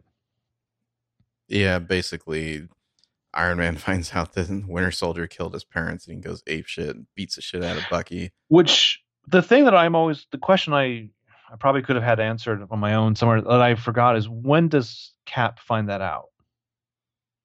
Kind of the same time-ish. I mean, there's some dialogue there. He's like, did you know? I think Cap. And he says, yeah. Well, no, he kind of knows because he saw it from the Zola computer in Winter Soldier, so he kind of knew. Okay. He just never really like acknowledged it. Okay. Because he you know, just doesn't blame Bucky for it because it's like he was brainwashed, you know. Yeah. I can imagine what it means to him, but I got to give it to Buck. Like, just gonna do whatever you're gonna do to help out in Wakanda. Like, just one arm. The White Wolf. You know they've got another arm for you, and you're like, no, only when it's serious. I feel like he needed like white hair to be called the White Wolf. Yeah. Yeah. But that'd be an interesting look for the Winter Soldier. He'd match with Black Widow. The Winter theme. Mm-hmm. Oh, just this white hair, like long white hair instead of the brown hair. Mm-hmm. And representing the Targaryens on the battlefield. Seriously. There's stones. There's a fair amount of Bucky Widow shippers out there. That's probably a comic book thing. I think so, yeah. I'm into that. That makes a lot more sense. I believe that comes about when he finally becomes Captain America. Which, like, now that you're Captain. Which I always supported. I mean, where's Agent 13? Seriously, where is she in this movie? Also, are Maria Hill, like, what are Maria Hill and Nick Fury doing? Working for like Shadow Shield or something. Yeah, like for 2 years now. What have they been doing? Because I'm assuming they have not popped up on that TV show whatsoever. No, they haven't. It kind of seems like the TV show, like whatever part of Shield the TV show is working with right now is like a different part from Nick Fury's Shield. Because like Shield, like there's like LMDs who assassinated like a congressperson, and yeah, so people are mad at Shield again on the show. Like at some point, is there like off screen? Is there like a thing that's canon where like Nick Fury went to go get Coulson's help, and he's like, What do you mean they're all on a motherfucking computer? I don't got time for this. Yeah. Um. Yeah. Like, where is Agent 13? Has he been like off stealing moments of her in the past 2 years As in usual, between Secret Avenging? somehow only Pepper gets to appear in the Avengers movies. You know, Yeah. all the other girlfriends. Sorry about that. But yeah, I'm trying to think of thanks, but no thanks. Yeah, what else we need to cover here? I mean, the Vormir stuff, interesting, crazy, Red Skull and all that. I mean, I guess it makes sense that Peter Quill would flip out when he realizes that Gamora's dead. Like, that's how he reacted when he found out that Ego killed his mom. Like, it doesn't seem out of character to me, although it is. It's like, oh, you fucking idiot. You know, like, there's definitely that feeling of, like, you're ruining it. Like, you guys had the perfect plan. Well, like, the question then becomes, like, is that going to be part of his journey in Volume 3 of Guardians? Like, becoming more level-headed? I mean, it kind of seems like Rocket is he's joking about being the captain, but he kind of actually has taken on that more sensible persona. Yeah, I think Rocket has a great little mini arc here where he, realizes he has to go be the captain. Mm-hmm. And the problem with the Groot thing in the teenage aspect is it's just a little video game. Like, I wish he had some kind of like outer space phone or something. There's an opportunity to do more teen jokes, and they kind of just had one joke that they kept doing over and over again. You know, yeah, it's like, oh, he's just playing video games. Like they could have done. He's like doing like Instagram filters, or I don't know, something else. You know, or just like what does he keep like locking himself in his room for hours? I mean, you could have had. There is a tons of great jokes where like Rocket's just like, if you keep it up, you're going to go blind. I mean, they talk about acorns. They talk about sap. Rocket says, "Oh, you're afraid we're going to see your twig? Everyone's seen a twig." Thor speaks Groot. It was an elective. Asgardian high school. Oh, he's 1,500 years old. Mm-hmm. Oh man, Asgard High. That's a TV that's show. That's a spinoff I want. Yeah. Just and the trick to it be like a successful pilot script would be how many times can you have the characters say Asgard High?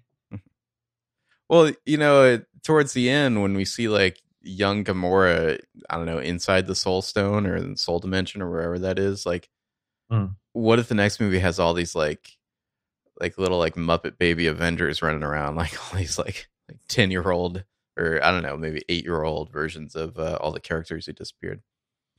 So, okay. How did you perceive that? Because I assumed that was as close as they were going to get to the Lady Death thing or some personification of the stone to him. It makes sense to use Gamora for that instead of Lady Death. But that's the metaphysical avatar that will speak to him. Mm-hmm. I guess the general thing with Infinity Gauntlet is presumably you can do more than just like snap your fingers and like wipe out half the life in the galaxy.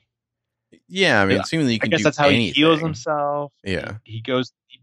Did he always have like a little cottage, like a little retirement cottage set away? Well, is that Titan? That can't be, no, because they're on Titan at the end, so that must be somewhere else. Yeah, they're still on Titan. Yeah. I mean, couldn't he effectively repopulate Titan with the Infinity Gauntlet? I don't know. Like, I'm not sure whether or not the Infinity Gauntlet has the power to create matter or not, or if it can just affect matter, Like, can he create life with it? Obviously, he can kill people with it, but like, could he like manifest a life from the ether? It's still kind of like vague what it can do. So the way he lays up the Guardians on Nowhere with the Reality Stone, and then it fades as he leaves. That was a pretty cool sequence, yeah. Visually, like that body horror is terrifying. But I was like, I really thought that like the Reality Stone works. I thought Drax and Mantis were just fucking dead there. Yeah. I mean, like, we don't really see the Reality Stone as it's presented in the Dark World is just like, it's just like this weird fog. Like, we don't really see what it does at all. Yeah, I guess I'm like, is it only applicable to like when you're in the room, I mean, I or guess did if you want you to if you t- rematerize them? if you teleport away, like the effect fades or something. Yeah, I don't. It seemingly it's not a permanent thing. Because I guess my feeling when you describe the Infinity Stones and when you apply them to like handwear is that you become like the master of everything. Would be Yeah, my thought. I mean, I don't know. He hasn't really mastered the gauntlet yet, though. I did like that when he's using the Infinity Stone, the powers that he's using light up on the gauntlet. Like when Doctor Strange does his whole like multiple strange attack on him, the Soul Mhm. Stone and the Power Stone both light up, so he can figure out which one's the real Strange and then like attack him. Like that was pretty clever. It's small Yeah, details. yeah. But yeah. So I want to say, okay, in the original Infinity Gauntlet comic book, he wins. He wipes out half of life. He goes and makes time to canoodle with death. And then at some point, while he's like letting his, hair down or whatever, Gamora is the one who goes and steals the gauntlet, and like Thanos teams up with the Avengers to go stop her. I know Adam Warlock is Not Gamora, involved. Nebula. Nebula. Adam Warlock is involved in one of the comic versions of this. Of course, Yeah. Squirrel Girl defeats Thanos at one point. Oh, and Adam Warlock's coffin is at the end of Guardians 2. But apparently that's not coming back till Guardians 3, so it won't be involved in Infinity War. Or presumably won't be. We'll see. Isn't Jude Law in Captain Marvel as like the original Captain Marvel? Maybe? That sounds right. I don't know. Like how did Jude Law become Captain Marvel and Dumbledore? Yeah, I don't know, What man. evil magic deal did he make?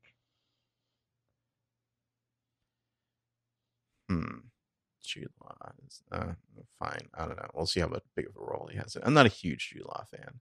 I did see somewhere that Karen Gillan wants to direct a female Avengers movie, which sounds very cool. I want to say she has a short film coming out. Yeah, she does. I mean, Nebula being left over with Tony at the end, that's a buddy comedy there. Oh yeah, definitely. Oh, they're gonna have fun. I predict he uses part of her to make a spaceship. They have a ship there. Didn't their ship crash? The donut? No, because the Guardians flew there, didn't they? And whatever ship the Guardians are flying in now, it's not the Milano anymore because that like crashed. But yeah, they flew there. Okay. I mean, presumably it's like parked off screen somewhere.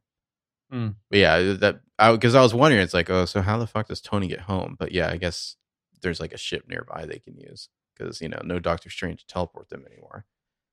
I would say it would be a fun like 10 minutes of the movie if he was completely stranded with her on this wasteland. I just wonder, like, is there a way that they can hand wave to get like Karen Gillan, or not Karen Gillan, but Nebula with like long red hair in the next movie, so Karen Gillan doesn't have to wear the skull cap through the whole thing. Is she back to skull caps? I thought she was still shaving her head. Oh no, she's not since the first movie. Yeah, her hair Okay. back. You know who I would pay $1,000 to see hang out with Karen Gillan? Who? Dre Davis. Oh, okay. I like the idea of that. I think that's a buddy anything that I would be so for. Like if Dre Davis wrote a short movie that Karen Gillan directed and they both starred in it, I'm so into that. I dig that. Yeah. I mean, I'm definitely into Karen Gillan as Nebula, like her like very low register voice. Yeah. It's always interesting to hear. Thanks, Dad. She's great in these movies. Like with like almost nothing to do. Yeah. But it works. I mean, like to me, Nebula is the redeeming aspect of like the creation on the writer side of Gamora. And that said, again, I cannot stress how much I appreciate what Zoe Saldana does in this movie. I think she's great. Yeah. Something about my lack of love for Chris Pratt though. I mean, I feel like maybe we talked about this in the last podcast, but I think Jurassic World is a lot to blame for that, and his like divorce as well. Probably It's like I don't know who's at fault there, or if anyone's at fault, but like we kind of all assume it was his fault. I've had issues with Chris Pratt since way back when, like since Everwood. Oh wow, Yeah, okay. I'm going deep. Mm. Well, let's see. Is there anything else we need to cover here? I mean, the rapture, I guess. Let me ask you this, because accepting Peter and Black Panther's fadeaways, was there another one that hit you particularly hard? The snapping. No. I mean, it took me like, 15 seconds to be like, oh shit, this is what it looks like. This is how it happens. Mm-hmm. I think I was more hit hard by the death of Vision. Interesting. I kind of like the look of him when he goes gray. Do you wonder if maybe Shuri was successful enough at whatever the fuck she was doing that like they could do like a white Vision in the next one? Absolutely. I was just gonna say because he turns all like kind of 100% gray white. and black, and yeah, I don't know. She's made a synthetic stone to replace the old one, and now he's like kind of shades of white. Or she's just off somewhere, create like 3D printed a new, like white Gandalf version of Vision in her lab. Oh, I think they got most of the body there. Like I feel like it turned gray, but if you put like a synthetic stone in or something to like wake him back up, it could like turn white instead. I don't know. That'd be cool. I'd be down for it. I mean, if it was me doing it, this is such a stupid minor quibble. I would totally have them create a brand new body for him, and just have him come and like assess his previous body. Because I feel like the nature of Vision, where he's like basically auditing humanity. Mm-hmm. I kind of like the idea of him just kind of standing over his own corpse and I don't know, assessing mortality, and then being like, "All right, time to go fight," or whatever. That reminds me. Early in the movie, when the spaceship shows up and Tony goes outside and like sees like people kind of running away, there's a moment where a young black woman falls down right in front of him, and he leans down and picks her back up. I kind of wonder, like, is that some super stealth Easter egg to Riri? Oh, interesting. It just seemed like the movie went a little bit out of its way to have that happen. Like, there's no reason for him to like help a single civilian in that moment, but he does, I like that detail of Tony. It would be interesting. I mean, I think for phase 4 or phase 5 or whatever, like, setting up the next 10 years, I think you absolutely need to prepare to like transition to, what do they call her? Like Ironheart. I think she's just Iron Man, isn't she? I can't remember. But Riri she's in Williams, a comic called Iron I Man. think. Riri Williams, but I think her actual name is Ironheart. Sure. But yeah, the new Iron Man, basically, Iron Woman or whatever, Yeah. Yeah, I wonder if that was intentional or just a coincidence. But both times I watched it, I thought about that. I mean, because that's the thing is transitioning. Like, so like the heroes die, but the legends live forever. Like, bring in Bucky as a new Captain America, get a new Iron Person, lure her back. I want Falcon. Natalie Portman, Jane Foster as Thor. You could do Sif as Thor. I want Falcon as the new Captain America, personally. I don't have a problem with that. I really enjoyed though the way that you capped off the Winter Soldier storyline in the comics for me worked by having him assume Steve's duties. Mm-hmm. So that's why I really felt like they worked that storyline. They earned it. So that's why I'm always for that one. I have no problem with Falcon becoming Captain America. It just always seemed weird to me to see Captain America with like the wings. Mm-hmm. Well, speaking of Falcon, that was the one where I just like felt just bad. Like no one even sees Falcon go. He just like Rhodey's like walks by right after and it's like, "Hey, Sam, where are you?" or whatever, Like he just doesn't even see him disappear. It's like, man, that sucked. Yeah. And then Rocket losing Groot. Well, I like the way they play it in the post-credits scene. Like you see Maria Hill disappear. You see like Nick Fury bumping into people who are disappearing. And you're like, what's Nick Fury? He's going to have to like assemble all these Avengers in the sequel. And like, nope. Well, to me, the really genius moment of that, rapturing was when Black Panther comes over to Okoye and he's like, "General, get up, now this is not the place to die," or something like that.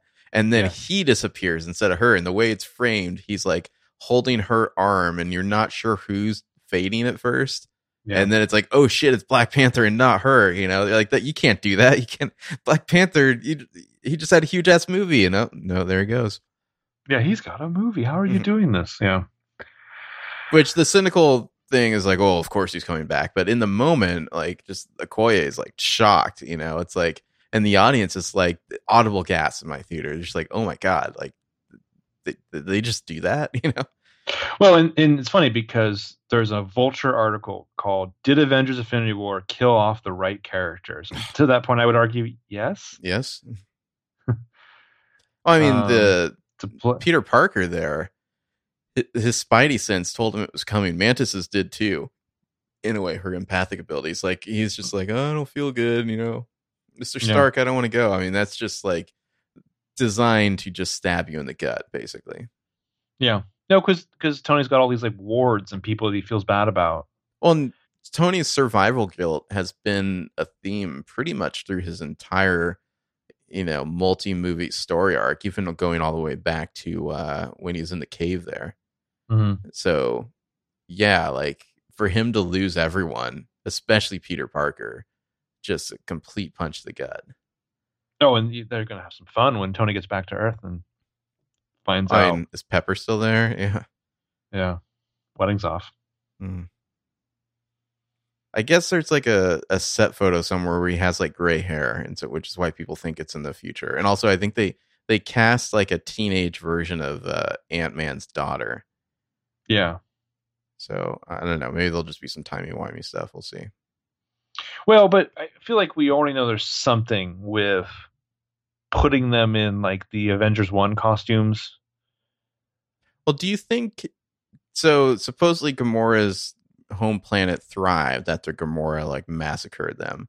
Will Earth thrive afterwards? Will that be part of it? How like, yeah, it was horrible for a while, but 5 years later things are actually pretty great.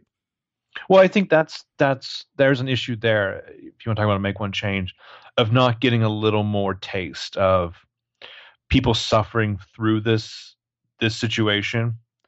And then how do you not get into like some aspect of like referring to the political situation of like America and the world right now? You know what I mean? Like we don't have a sane leader to carry us through this kind of crisis. Well, maybe he disappeared too. Well, I don't know. Do you want to do or make one change? Yeah, let's do it. What do you got? I'm gonna say that one. Like I'm gonna have two. I'm gonna steal one of yours or what I think one of yours will be and adapt it. I think it's a little bit, like I said, a little touch of what's going on back on Earth, other than Thunderbolt Ross, other than like the cut scene at the end with Nick Fury and Maria Hill. I'm fascinated to know, like, I know they filmed stuff with Brie Larson specifically for this movie. I'm fascinated about all that stuff. A lot of the characters, like what's her name? The woman that like gives Tony the shit in Civil War in the hallway after he does his like TED talk. Oh, really? Yeah, like back? Alfred Woodward. Yeah, they had a scene of her. Anyways, so something back on Earth during all this stuff, like showing people, like showing even like Thunderbolt Ross, like being like, fuck, you know, I could send people after Captain America, but he is fighting for all of us or whatever. That's one of my changes. The other would be, if I could anticipate what yours is or take mine from it, I would do more with Guardians of the Galaxy music. Okay. I would love to see Peter Quill like turn on a jam when they're like trying to take on Thanos. I mean, like I said, to me, part of the tone of it felt like a Guardians cosmic adventure. Anyway, you might as well like have him blast some music in something other than like AC/DC. Yeah, seriously.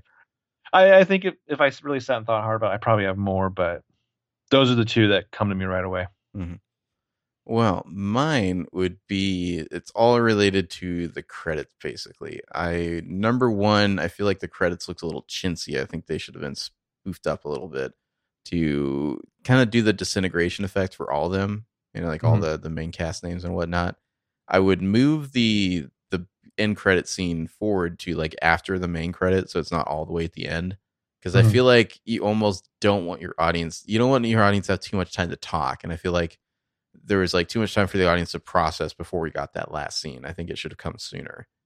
And then the big change that I would do is I think that should have turned into a montage Like after Maria Hill looks in the thing and the driver's seat and sees that there's no one in the car, like I wanted to see what's going on like all around the world. I feel like that was an opportunity for them to get a little artistic, get a little less Marvel, and kind of have fun with it. It's like, okay, guys, half the world is disappearing. Go for it. Like, go get yourself a good song. Not the same song from the end of Venture Brothers season 4, but a song that has that kind of vibe to it. You know, like I feel like not Pulp. Yeah, but I feel like this is a moment to kind of reel your audience back in a little and give them some hope. I mean, maybe they didn't want to do that, but the Captain Marvel signal is close enough that I feel like they could have just done a little more. Like, give us the worldwide. Like, I want to see what this looks like when you're on an airplane and half the passengers disappear. I want to see a freeway with like half the cars crashing. You know, like give me like, you know, a minute long montage of all this crazy stuff happening over a song, and then come back to Maria and Sam Jackson disappearing before the signal goes out to Captain Marvel. And then you cut to the rest of the credits on like, you know, right at the breakdown or at the end of a breakdown, a bridge of a good pop song. Presumably, whatever it would be contingent on what they're planning to do in the next one, but I think that would be the time to have fun with the audience and sneak in cameos from like the Agents of S.H.I.E.L.D. Totally. Like Luke Cage. Yeah, you could really go nuts and be like, we're going to have 20 or, you know, 15, 10 scenes from all over the place, like showing people vanish in all this variety of ways just to kind of show the scope of it and then come back. You know what that reminds me of? It's a dumb joke that I don't know if aged well. Is they did that in they did something like that in the second Austin Powers, like the dick joke, where they kept cutting around the world. Yeah, and they kept building into the next, you know, Willie Nelson or whatever. Yeah. I don't know. I feel like that there are times when Marvel feels a little too utilitarian in their filmmaking, where like there was a moment there where they could kind of go iconic and be artistic, and they just like kept it just very tightly focused instead. Yeah, I find the Russos to be workmanlike, journeyman-like, not like that they're apprentices, but like there's not an abundance of a specific style to me. Whereas we're talking about like James Gunn, you definitely feel those are James Gunn movies. And even to a certain extent, like especially by Age of Ultron, it really feels like a Joss Whedon movie so much as anything feels like a Joss Whedon movie. I can just imagine with the right pop song, like this crazy montage of people vanishing all over the world, and then you get the sending message to Captain Marvel at the very end. Like, I don't know, I feel like it would be a little bit more of an uplifting ending and not purely just dark and dismal, you know? Would it get you, depending on the right song, it gets you like excited? Like I said, not the same song from the end of Venture Brothers season 4, but a song like that. Yeah. Something that gets you like really like, I fucking can't wait for next year. Yeah. And Captain Marvel will save us all.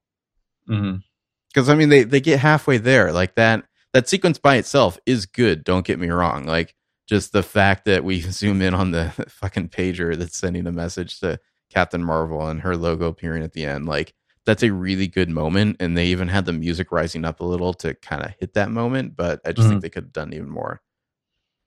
Yeah, I'm very curious what that means for where she's been and how you contact her via, you know, 90 specific technology. And that now is the only time you even tried. Yeah. I can only assume it'd be like time travel. Something where she's like, where did she go? She's like went from her end of her movie into the future, like kind of a Captain America. Yeah, I don't know. I'm fascinated though. Can't wait to see Captain Marvel now. Yeah. So Ant-Man's next? Ant-Man and the Wasp, then Captain Marvel. Then the as yet untitled Avengers 4. Okay. Possibly Avengers Forever. I know that's one speculative title that's out there. Avengers Secret Wars. I guess Kevin Feige, like he like backtracked recently and is like, oh, the title's not that big of a deal. So maybe it's not some massive spoiler and they just didn't want to say. Well, I wonder, because I mean, it's like at this point, it possibly live up to hype? Yeah. Oh, and also, was I right or was I right about this being a part 1? Oh, yeah, for sure. But I mean, I think I don't know. I mean, if you're going to announce at any point this is Avengers Infinity War Parts 1 and Part 2, I feel like there's going to be something left in the DNA of the story that has that, you know? Mm-hmm. I guess we'll get the sequence in the second one where Natasha and Bruce go on the run and they dance in a tent to some weird pop song. That's some Nick Cave song, yeah. Mm. All right. It's fucking Red Right Hand. Power rankings time. So you have what, 11? I have 10.5, yeah. You have 45? I have 40. Do you want to just power through your first 30 real quick? Power through 49 or 40 and on? Sure. At number 40, I have Hawkeye. Sorry, Hawkeye. Somehow he still came in last. No, so 39, Captain Marvel. 38, The Collector. I was sure that was not Benicio del Toro, but it's in the credits that was him. Like, did that look like Benicio to you? No, only in the sense that you never got a close up of him. You never got close to him. It didn't sound like his voice. Oh, he's like magnificent, magnificent. Yeah. I mean, if you told me that was all like dialogue recorded from outtakes of Guardians, I would have believed it. I was sure that was not Benicio. Yeah, I'm a little curious about that. Anyways, that was 38. 37, Maria Hill. 36, Nick Fury. 35, Cole Obsidian. 34, Corvus Glaive. 33, Ned. 32, M'Baku, who I guess is king now.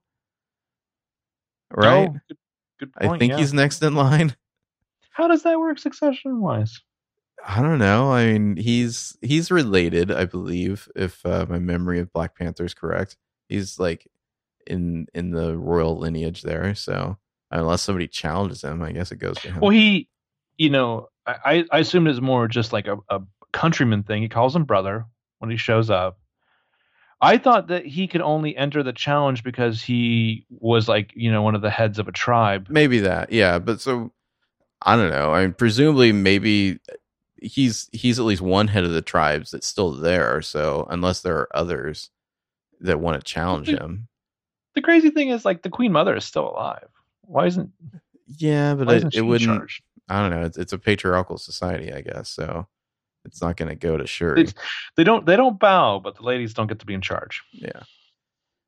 31 Red Skull, 30 Pepper Potts, 29 Mantis, 28 Eitri, Tyrion's character, 27 Heimdall, 26 Loki, 25 General Ross, 24 Nebula, 23 Shuri, 22 Vision, 21 Falcon, number 20 The Winter Soldier, 19 Wong, 18 Groot, 17 Winter Soldier, 16 Proxima Midnight, 15 is Drax, 14 Black Widow, 13 Black Panther, 12 Okoye, and then my number 11, Rocket. Rocket, I think, had a lot of growth in this, maybe even more than his other movies. I didn't entirely buy his storyline in Guardians of the Galaxy Part 2.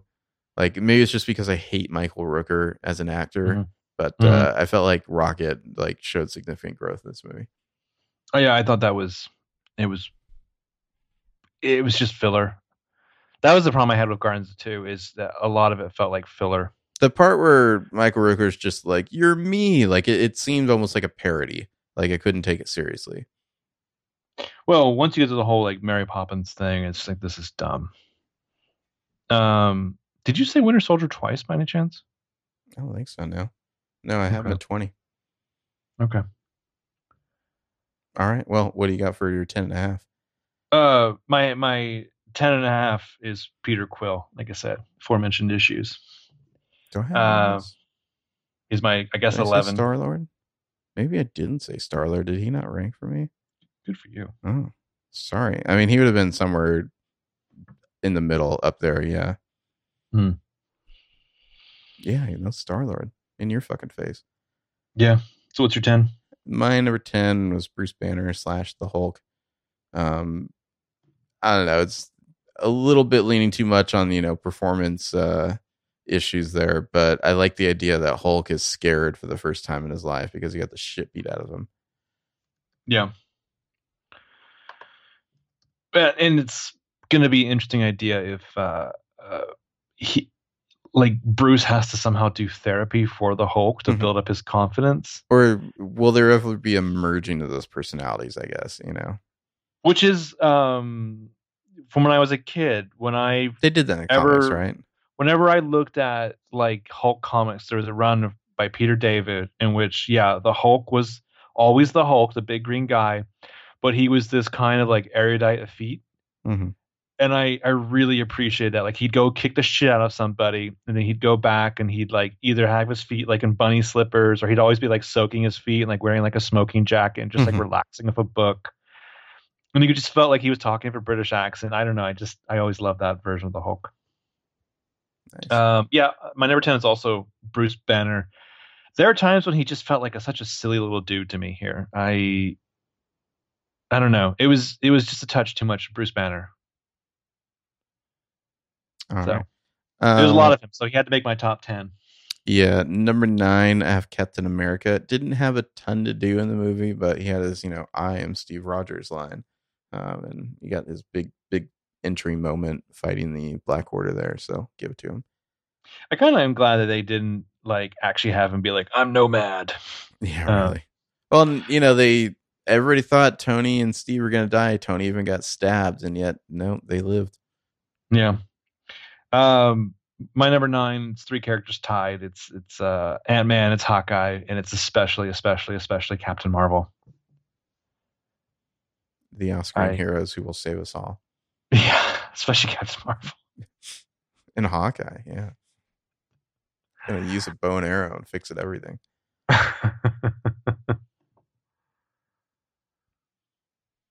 All right, where are we at? 9?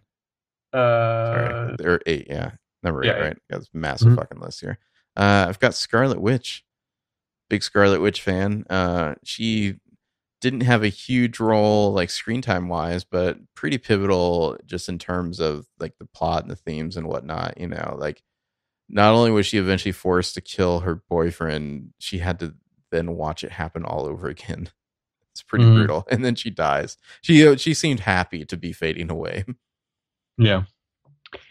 My number 7, another tie. It's Drax, and to a lesser extent Rocket, but I'm sorry, that one scene of Drax, it just worked for me. It's so dumb and fun, and like Rocket's okay, Groot's okay. They're funny little concepts. Something about the comedic timing of Dave Bautista, I shouldn't appreciate as much as I do, but I do. I think it was better in this than in Guardians 2. I feel like Guardians 2 in general, there's a little bit too much of the Guardians laughing at their own jokes.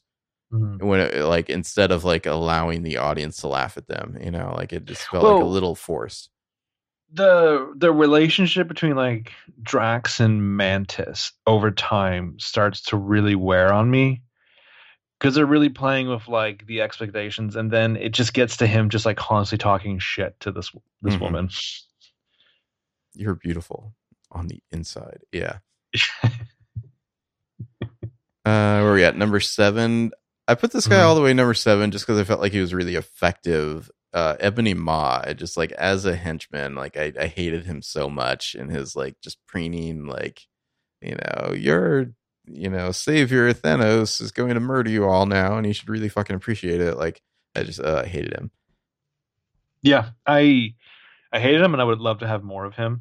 And I think I'm totally fine with that being at the expense of Corvus Glaive and Cole Obsidian. Cole Obsidian for sure. I think you need Proxima Midnight. She could have been much more interesting. But yeah, my number 7 is the Stones themselves. I kind of like them as just the MacGuffin. It's a satisfying idea watching this character go place to place, collecting these things regardless of what he comes across and what he faces. They work as just like this weird oddity of trying to understand, like, well, what does the Soul Stone mean? What comes with that? What does the Reality Stone mean? Well, so yeah. I hadn't asked you about it, but were you spoiled or aware of any potential plot points that were going to happen in this movie? Not really. I mean, I guess I could say I was kind of sort of spoiled just because I can't remember if it was in the final trailer or one of the TV spots, Gamora has a line about how, like, if he gets all 6 Infinity Stones, he could snap his fingers and like kill half the universe. And like I knew that from the comics there was a snap that did just that, and so I was like, "Oh, that's kind of gonna happen then, right?" Like, like that's a Chekhov's guns type of situation there. Like if you mention that, like to me, it was like, okay, well, that's probably what's going to happen in the movie. Like especially if this is a part one kind of movie, like I don't see how it doesn't happen. Like it seems like they're setting that up. So not exactly spoiled, but I was kind of expecting the snap to happen, I guess I would say. Well, I think it's an interesting idea that, like, obliquely, that is the threat. Here's a guy who has such power that he can snap his fingers and end the world or end all life. And it's like, guess what? That's exactly his plan, or half. Yeah. Isn't there a line in Dark Knight where it's like, what do you want? Half. It's like the fans are like, hey, Marvel, which character is going to die in Infinity War? And Marvel's like, half. Yeah. Which, by the way, I counted in my top 40 here, which I guess it should be top 41 if you include Star-Lord. It is literally 20 out of 21 or 20 out of 41 of these characters I've mentioned in the top 40 here die. So yeah, it's half. Fantastic. Yeah, a lot of fucking people die. But yeah, the Stones are my number whatever. Number 7, yeah. My number 6, Spider-Man, Peter Parker. I think he's a newcomer to the Avengers movies, and he really brought a lot to it. Give us the heart. Yeah. And then he died. It's interesting to see him paired up with Tony again. What do you think of his weird, like, spider legs? The, like, kind of pop out of his back? Yeah. I mean, those are definitely from the Iron Spider outfit in the comics, and I think those were, if you could say spoiled, I knew that those were going to happen in this movie.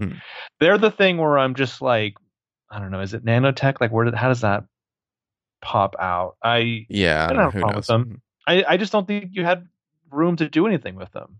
I mean, not it was effectively. Neat that after Thanos, they almost got the glove off him, and then he got it back from Spider-Man there. Spider-Man almost got it off. Thanos like throws everyone up into the air, and Spider-Man like uses his powers to like rescue everyone, which I thought was pretty cool. He's like, grabbing Mantis, and then like Star-Lord and Drax and Doctor Strange and all that. It's pretty cool. I mean, the problem with this costume here is I really enjoyed how much of Homecoming was spent of him just exploring the usages of his costume, that one, and figuring out. I mean, I liked that they kind of showed this costume there. They kind of get you a sense of like, this is like the, I don't know, destiny or whatever you're going to eventually level up to. But I would have liked to see more like, usage of it instead of just like a big.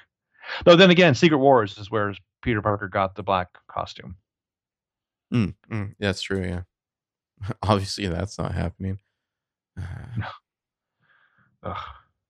I would love if Marvel is just like, fuck it, we don't care about your Venom movie. We're doing the black costume. I would just be fascinated if like with the Fox deal closing, if like the next one somehow like through some reality warping thing, like suddenly there are mutants, like if it ends with like Charles Xavier showing up. Well, I think what they'll do. Then they said they're doing an Eternals movie. No, they're not doing an Eternals movie. They did a terrible TV show instead. Or is it Celestials? No, I don't think so. Not on the docket.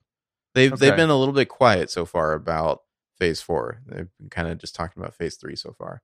Well, I know they've been like talking about potentially a Nova movie, which I couldn't give a shit about. But if they get to the Celestials, there's your.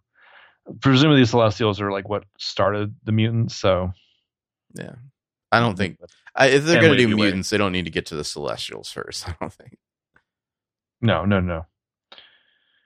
All right. People will be just happy seeing Wolverine show up. What do you got for number 6?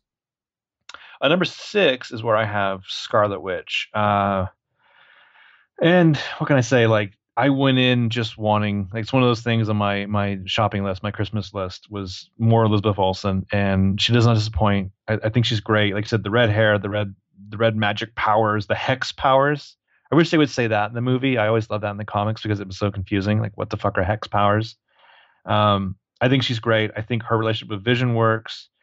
I like that she's not the one who's just like, oh no, it's all hinging on them coming to get me. It's like she's trying to protect this guy, and she's actually like super fucking powerful. And just more Elizabeth Olsen all the time. Thank you. All right. Number 5, I have Iron Man, Tony Stark. He he bears a brunt in this movie. I really like the bit where he kind of throws everything he has at Thanos, and it's like all that for a drop of blood. You know, you really see how overmatched he is, even with his super high tech new suit that like can like transform in all these different weapons when he needs them and all that. You know, I like that was like reforming to protect him when Thanos would damage it and all that, and he gets a drop of blood, and then he gets stabbed by his own sword. Yeah. The audience Uh, flipped out when that happened. It was very silent in the theater. oh yeah. Mhm. Where are we at here? My Number my next five. one. My next one is Captain America. Um, like you said, he doesn't have a whole lot to do, but he's still Steve Rogers, and I think they've just got perfect synergy with this character and Chris Evans' portrayal of him. That when he shows up, it gets you a lot in your movie, and I think that shot of him from the trailer, you know, when he's holding that hand, that giant hand, that's going to go down as one of those like iconic things. On the way Thanos kind of smiles, like he appreciates it. He's just like, "Oh, that's nice that you're trying this hard." Yeah, yeah. Number four, I have Thor. Thor really had a character rehabilitation happening as you know in Thor Ragnarok in this one. Like he's actually a fun character now, not like a boring stiff. I Mhm. feel like they unlocked like Chris Hemsworth has good comedic chops and they've kind of just I don't know even with all the tragedy around him they've lightened up his character a little bit. They've kind of embraced his ditziness, you know. Mhm. Next up, I have the Iron Man, Tony Stark. I like that his goals are a little more singular. I like that he ends up kind of out of his element. It's a nice idea taking him out of the fucking lab. He doesn't have to like caress holographic schematics in Mhm. midair and throw things around, projections around. Yeah, that never It's happens, does it? it's just nice to see him like leading this ragtag group of people who he can't even do his like RDJ vocal Olympics around them because they just can't keep up. Like he can't, you know, throw a whole monologue of 15 different pop culture references at Peter Parker. As Peter Parker just doesn't have that same, you know, like generational language to the point where he has to tell Peter Parker, no more references for the rest of the ride for you. But like he's almost I don't know, not the heart, but he's the wounded fear of the Avengers, and I like seeing him now having to face that fear. Mhm. Number three, I have Doctor Strange. I was surprised to see him rise this high, but I feel like he really owns this movie. Randomly, I rewatched his movie like a few days ago, so he's kind of fresh in my mind. I mean, that movie's fine. Um, Good third act. I don't know. It just feels like a little slight, I guess. Mm, But yeah, he's definitely like leveled way up between that movie and this, and I don't know, like his power set's just really interesting. He's a fun character to watch, and that he was the one, seemingly the only one. I mean, I guess Wanda eventually makes the calculation, but he was the only one to like willing to let you know this horrible thing happen because he sees an end game in it, you know, that's advantageous. Like presumably he has a plan. Like he knew that Tony couldn't die. He knew that like for the plan, you know, the only way they're going to win is if Tony lives and Thanos gets the time stone, so he lets it happen. mm. I remember really enjoying the visual specifics of the magic and the other dimensions Hmm. in that movie. Like The mirror they really dimension. brought the 70s like Steranko illustrations and just the psychedelia to life in a fun way. Like Inception Cityscape, you know, times 10. I really feel My like in this movie, Doctor Strange, Cumberbatch was really getting into like the crazy hand gestures and whatnot, like to do his magic. Yeah, yeah. Well, it looks like he's like halfway to what's the thing from Street Fighter, like a Hadouken. Yeah, he's definitely like doing some like weird ninja moves beforehand. Like, yeah, he's about to throw a fireball. And I was like, don't do it too long. Like you're just validating whatever this guy's doing. Um, yeah. So my next one is Thor. I really appreciate. this depiction of Thor. To me, this and Ragnarok are somewhere. There's mix these two in a blender, and you've got a great character. Like he's a fun, crazy warrior who's like known nothing but pain because of his own arrogance and then other stuff, and he's usually like lighthearted and cheerful. But I kind of like this depiction of him as just like also a weary old man. Hmm. And you know, the perpetual mystery of like Doctor Who to you. It's all of this stuff mixed up together. Like just how do you stay cheery when you're tired and you're old and you've seen everything and also you've only known tragedy because of time. And I think this is a fun version of Thor that I'm curious what they do with this character when Chris Hemsworth retires to spend more time with his family. Yeah, my number two, Thanos. Unexpectedly, did not expect this character to be very good at all, but he's definitely, this is his movie, and Josh Brolin did well. I suspect that we're going to have the exact same two Okay. and one. Thanos is also my number two. There were stretches of this movie where I wasn't loving the character, and I don't think Brolin is bad at all, but I was impressed just that he is the star and that they let him have just moments where it's just all facial reactions and like mocap, like taking shit in and thinking about it and being wistful and tears before he kills his daughter and what have you. Just throws her right off a cliff. Yeah. Yeah.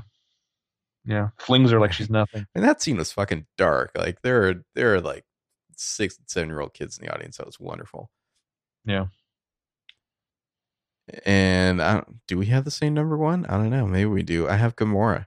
I feel like she was the emotional center of the movie. I mean, she exits it about halfway through, but I think she kind of embodies. She both has to make a choice about whether or not she would sacrifice someone, and then it gets sacrificed herself because of it. You know, like two different people. It's like Quill has to decide about her. She has to decide about Nebula, and then Thanos is just like, I'm going to throw you off this cliff. Mm-hmm. And like, how horrifying it must be to realize that no, he is sincere, and that you're the thing he loves the most. Yeah. And this was the biggest surprise to me was how much Gamora and Zoe Saldana just captured this movie for me. And this is a great thing if you can work this bit of narrative weaving on a plot and on an audience. Just the having a character who's like willing to give up their life for a situation, then thinking, haha, I've managed to escape and survive and I'm going to win. Oh, fuck. Mm-hmm. Like she gets to do all of that and she has a romance and she gets to save her sister and she gets to sing along to a great pop song. Obviously I don't want to see like a third Guardians movie without Gamora, but it's funny that she is never used better in any of the movies than she is here. Yeah, I mean, I guess like Heimdall and Loki are probably dead. I feel like everybody else could come back, you know? Mm-hmm. I mean, I suppose, you know, if it did some timey-wimey stuff, they just go back in time and bring back everyone. But I kind of feel like Gamora is like in the Soul Stone, so is seemingly everyone else that he like snapped to death. But it kind of seems like Heimdall and Loki, like that's it for them, which is probably fine. Well, like, aren't they really the only two who aren't killed by Infinity Stones? Yeah, I mean, they're just like stabbed. Yeah. I mean, granted, Gamora is like thrown off a cliff, but it's kind of like related to the Soul Stone, you know? Yeah. All right. Well, would you recommend this movie? I would absolutely recommend this movie. I would recommend seeing it, you know, as close to opening weekend as possible. To me, it was just fascinating to feel the audience around me reacting. This is very much it's an overused thing to say like, oh, it's the Empire Strikes Back of whatever, but like this kind of is. It definitely gut punches everyone. You know, this is not an uplifting. It's, I don't know if he called a second act necessarily, although it's taking that place in the story, kind of. You know, this is not the third act. No, not by no means at all. And like I said, you have to view it as like the first of like a first half of a much larger movie, whatever act those ultimately end up being. so much of it is left up in the air, even though it does have a very interesting ending. And I think that's the key to having it be Thanos' movie. As far as he's concerned, his story is over. Thanos will return. Yeah. That's just like a middle finger to the audience. Yeah. Was there anyone you're showing who was just like, fuck this? I ended up sitting next to this guy who I don't know if he was like homeless or just really dirty and smelly. And the thing that surprised me is as I was getting up is he was like in tears next to me. Wow. Yeah, he was just like crying. Interesting. Yeah.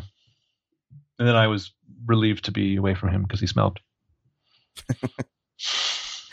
Man, like I've been seated next to two people who like went and brought like a full meal from the concession stand. Like I don't know. Settle down with that, people.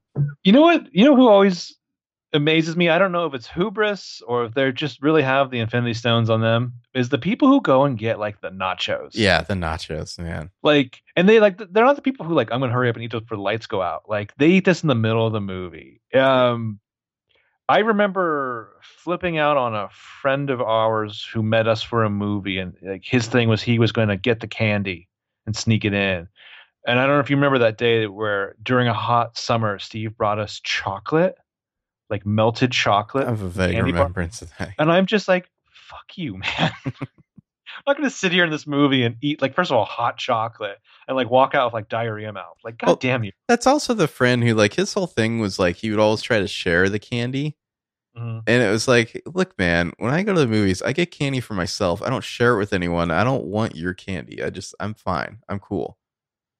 Well, like, yeah, this wasn't a date. Like, you don't have to share your popcorn with me.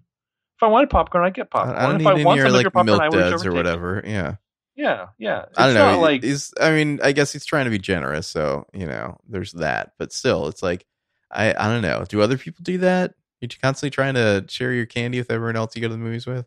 I mean, it's not like a homoerotic thing. Like if I said to you, "Hey, man, do you want to share a popcorn with me?" and you said, "Sure," that's one thing. But like, I always felt like he was expecting me to share my candy with him, and that just wasn't going to happen. No, you don't share your candy. You shared your clothes with him, but not your candy. Mm-hmm. Yeah, you don't give up your sweet treats. But I mean, like, I'm fine if you asking me for some of your candy. I don't know what I'm going to say to you, but like, it's weird. Yeah, it's a chocolate. It's a dark movie theater. Like there's a part of me that's not conscious. I'm just bringing shit to my mouth. Like, don't give me gross, messy, sticky stuff. Ugh. Yeah. All right. Well, yes, go see Infinity War. As to the podcast, I don't know. I feel like we maybe going to take a slight hiatus here. Are we? Yeah, just because my schedule's changed and whatnot. I don't know. We need to like figure out a new podcast schedule. Okay. I'll take a week off. Yeah, sure. Why not? We'll figure out what to talk about next. Not Marvel stuff. No, I mean, we at some point we'll dive into some of the Marvel stuff from the beginning, but not right after Infinity War. So this is a good time to like hit us up with some suggestions again for what we should get into. Sure. And I want to hear from people about like maybe some older movies. I don't know if we'll do those. I know. Understandably, you're very. I just scrolled past a picture on the internet of Tony's tracksuit. It's cracking me up. You're very much like, what are movies that like have kind of pierced the consciousness? People will know them, but I don't know. I'm curious about some older movies, some suggestions. Yeah. Have you? We talked about Riverdale last week, right? The musical. We don't need to talk about that. I think you talked about it. Yeah. Yeah, that's right. Because you've seen it, and I have not. Yeah, you're probably not missing much. I don't know. The show's gotten a little bit better, but it's still Riverdale. Are you back into it now? I wouldn't say I'm back into it. I maybe paying a little bit more attention to it. There's like two podcasts, I listen to, the Riverdale Register and Tuba Pod. I can just kind of follow them for finding out what's going on in the show without, paying too close attention. There you go. There you go. I was waiting for you to say, people keep asking me if I'm back in the Riverdale. I guess, yeah, I'm back into Riverdale. I'm thinking I'm not back. Yeah. Maybe we should do John Wick next. We'll see. Email us, Yeah. tweeted us, whatever. Yeah. If you have any requests. Yeah. I'd like to hear from you again. Oh, aren't we supposed to do Now You See Me? There's always that as well. Yeah. There's always that. So if you don't want us to do You See Me, give us some suggestions. We'd love to hear from you. All right. Until then, have a good one. Bye-bye. Bye.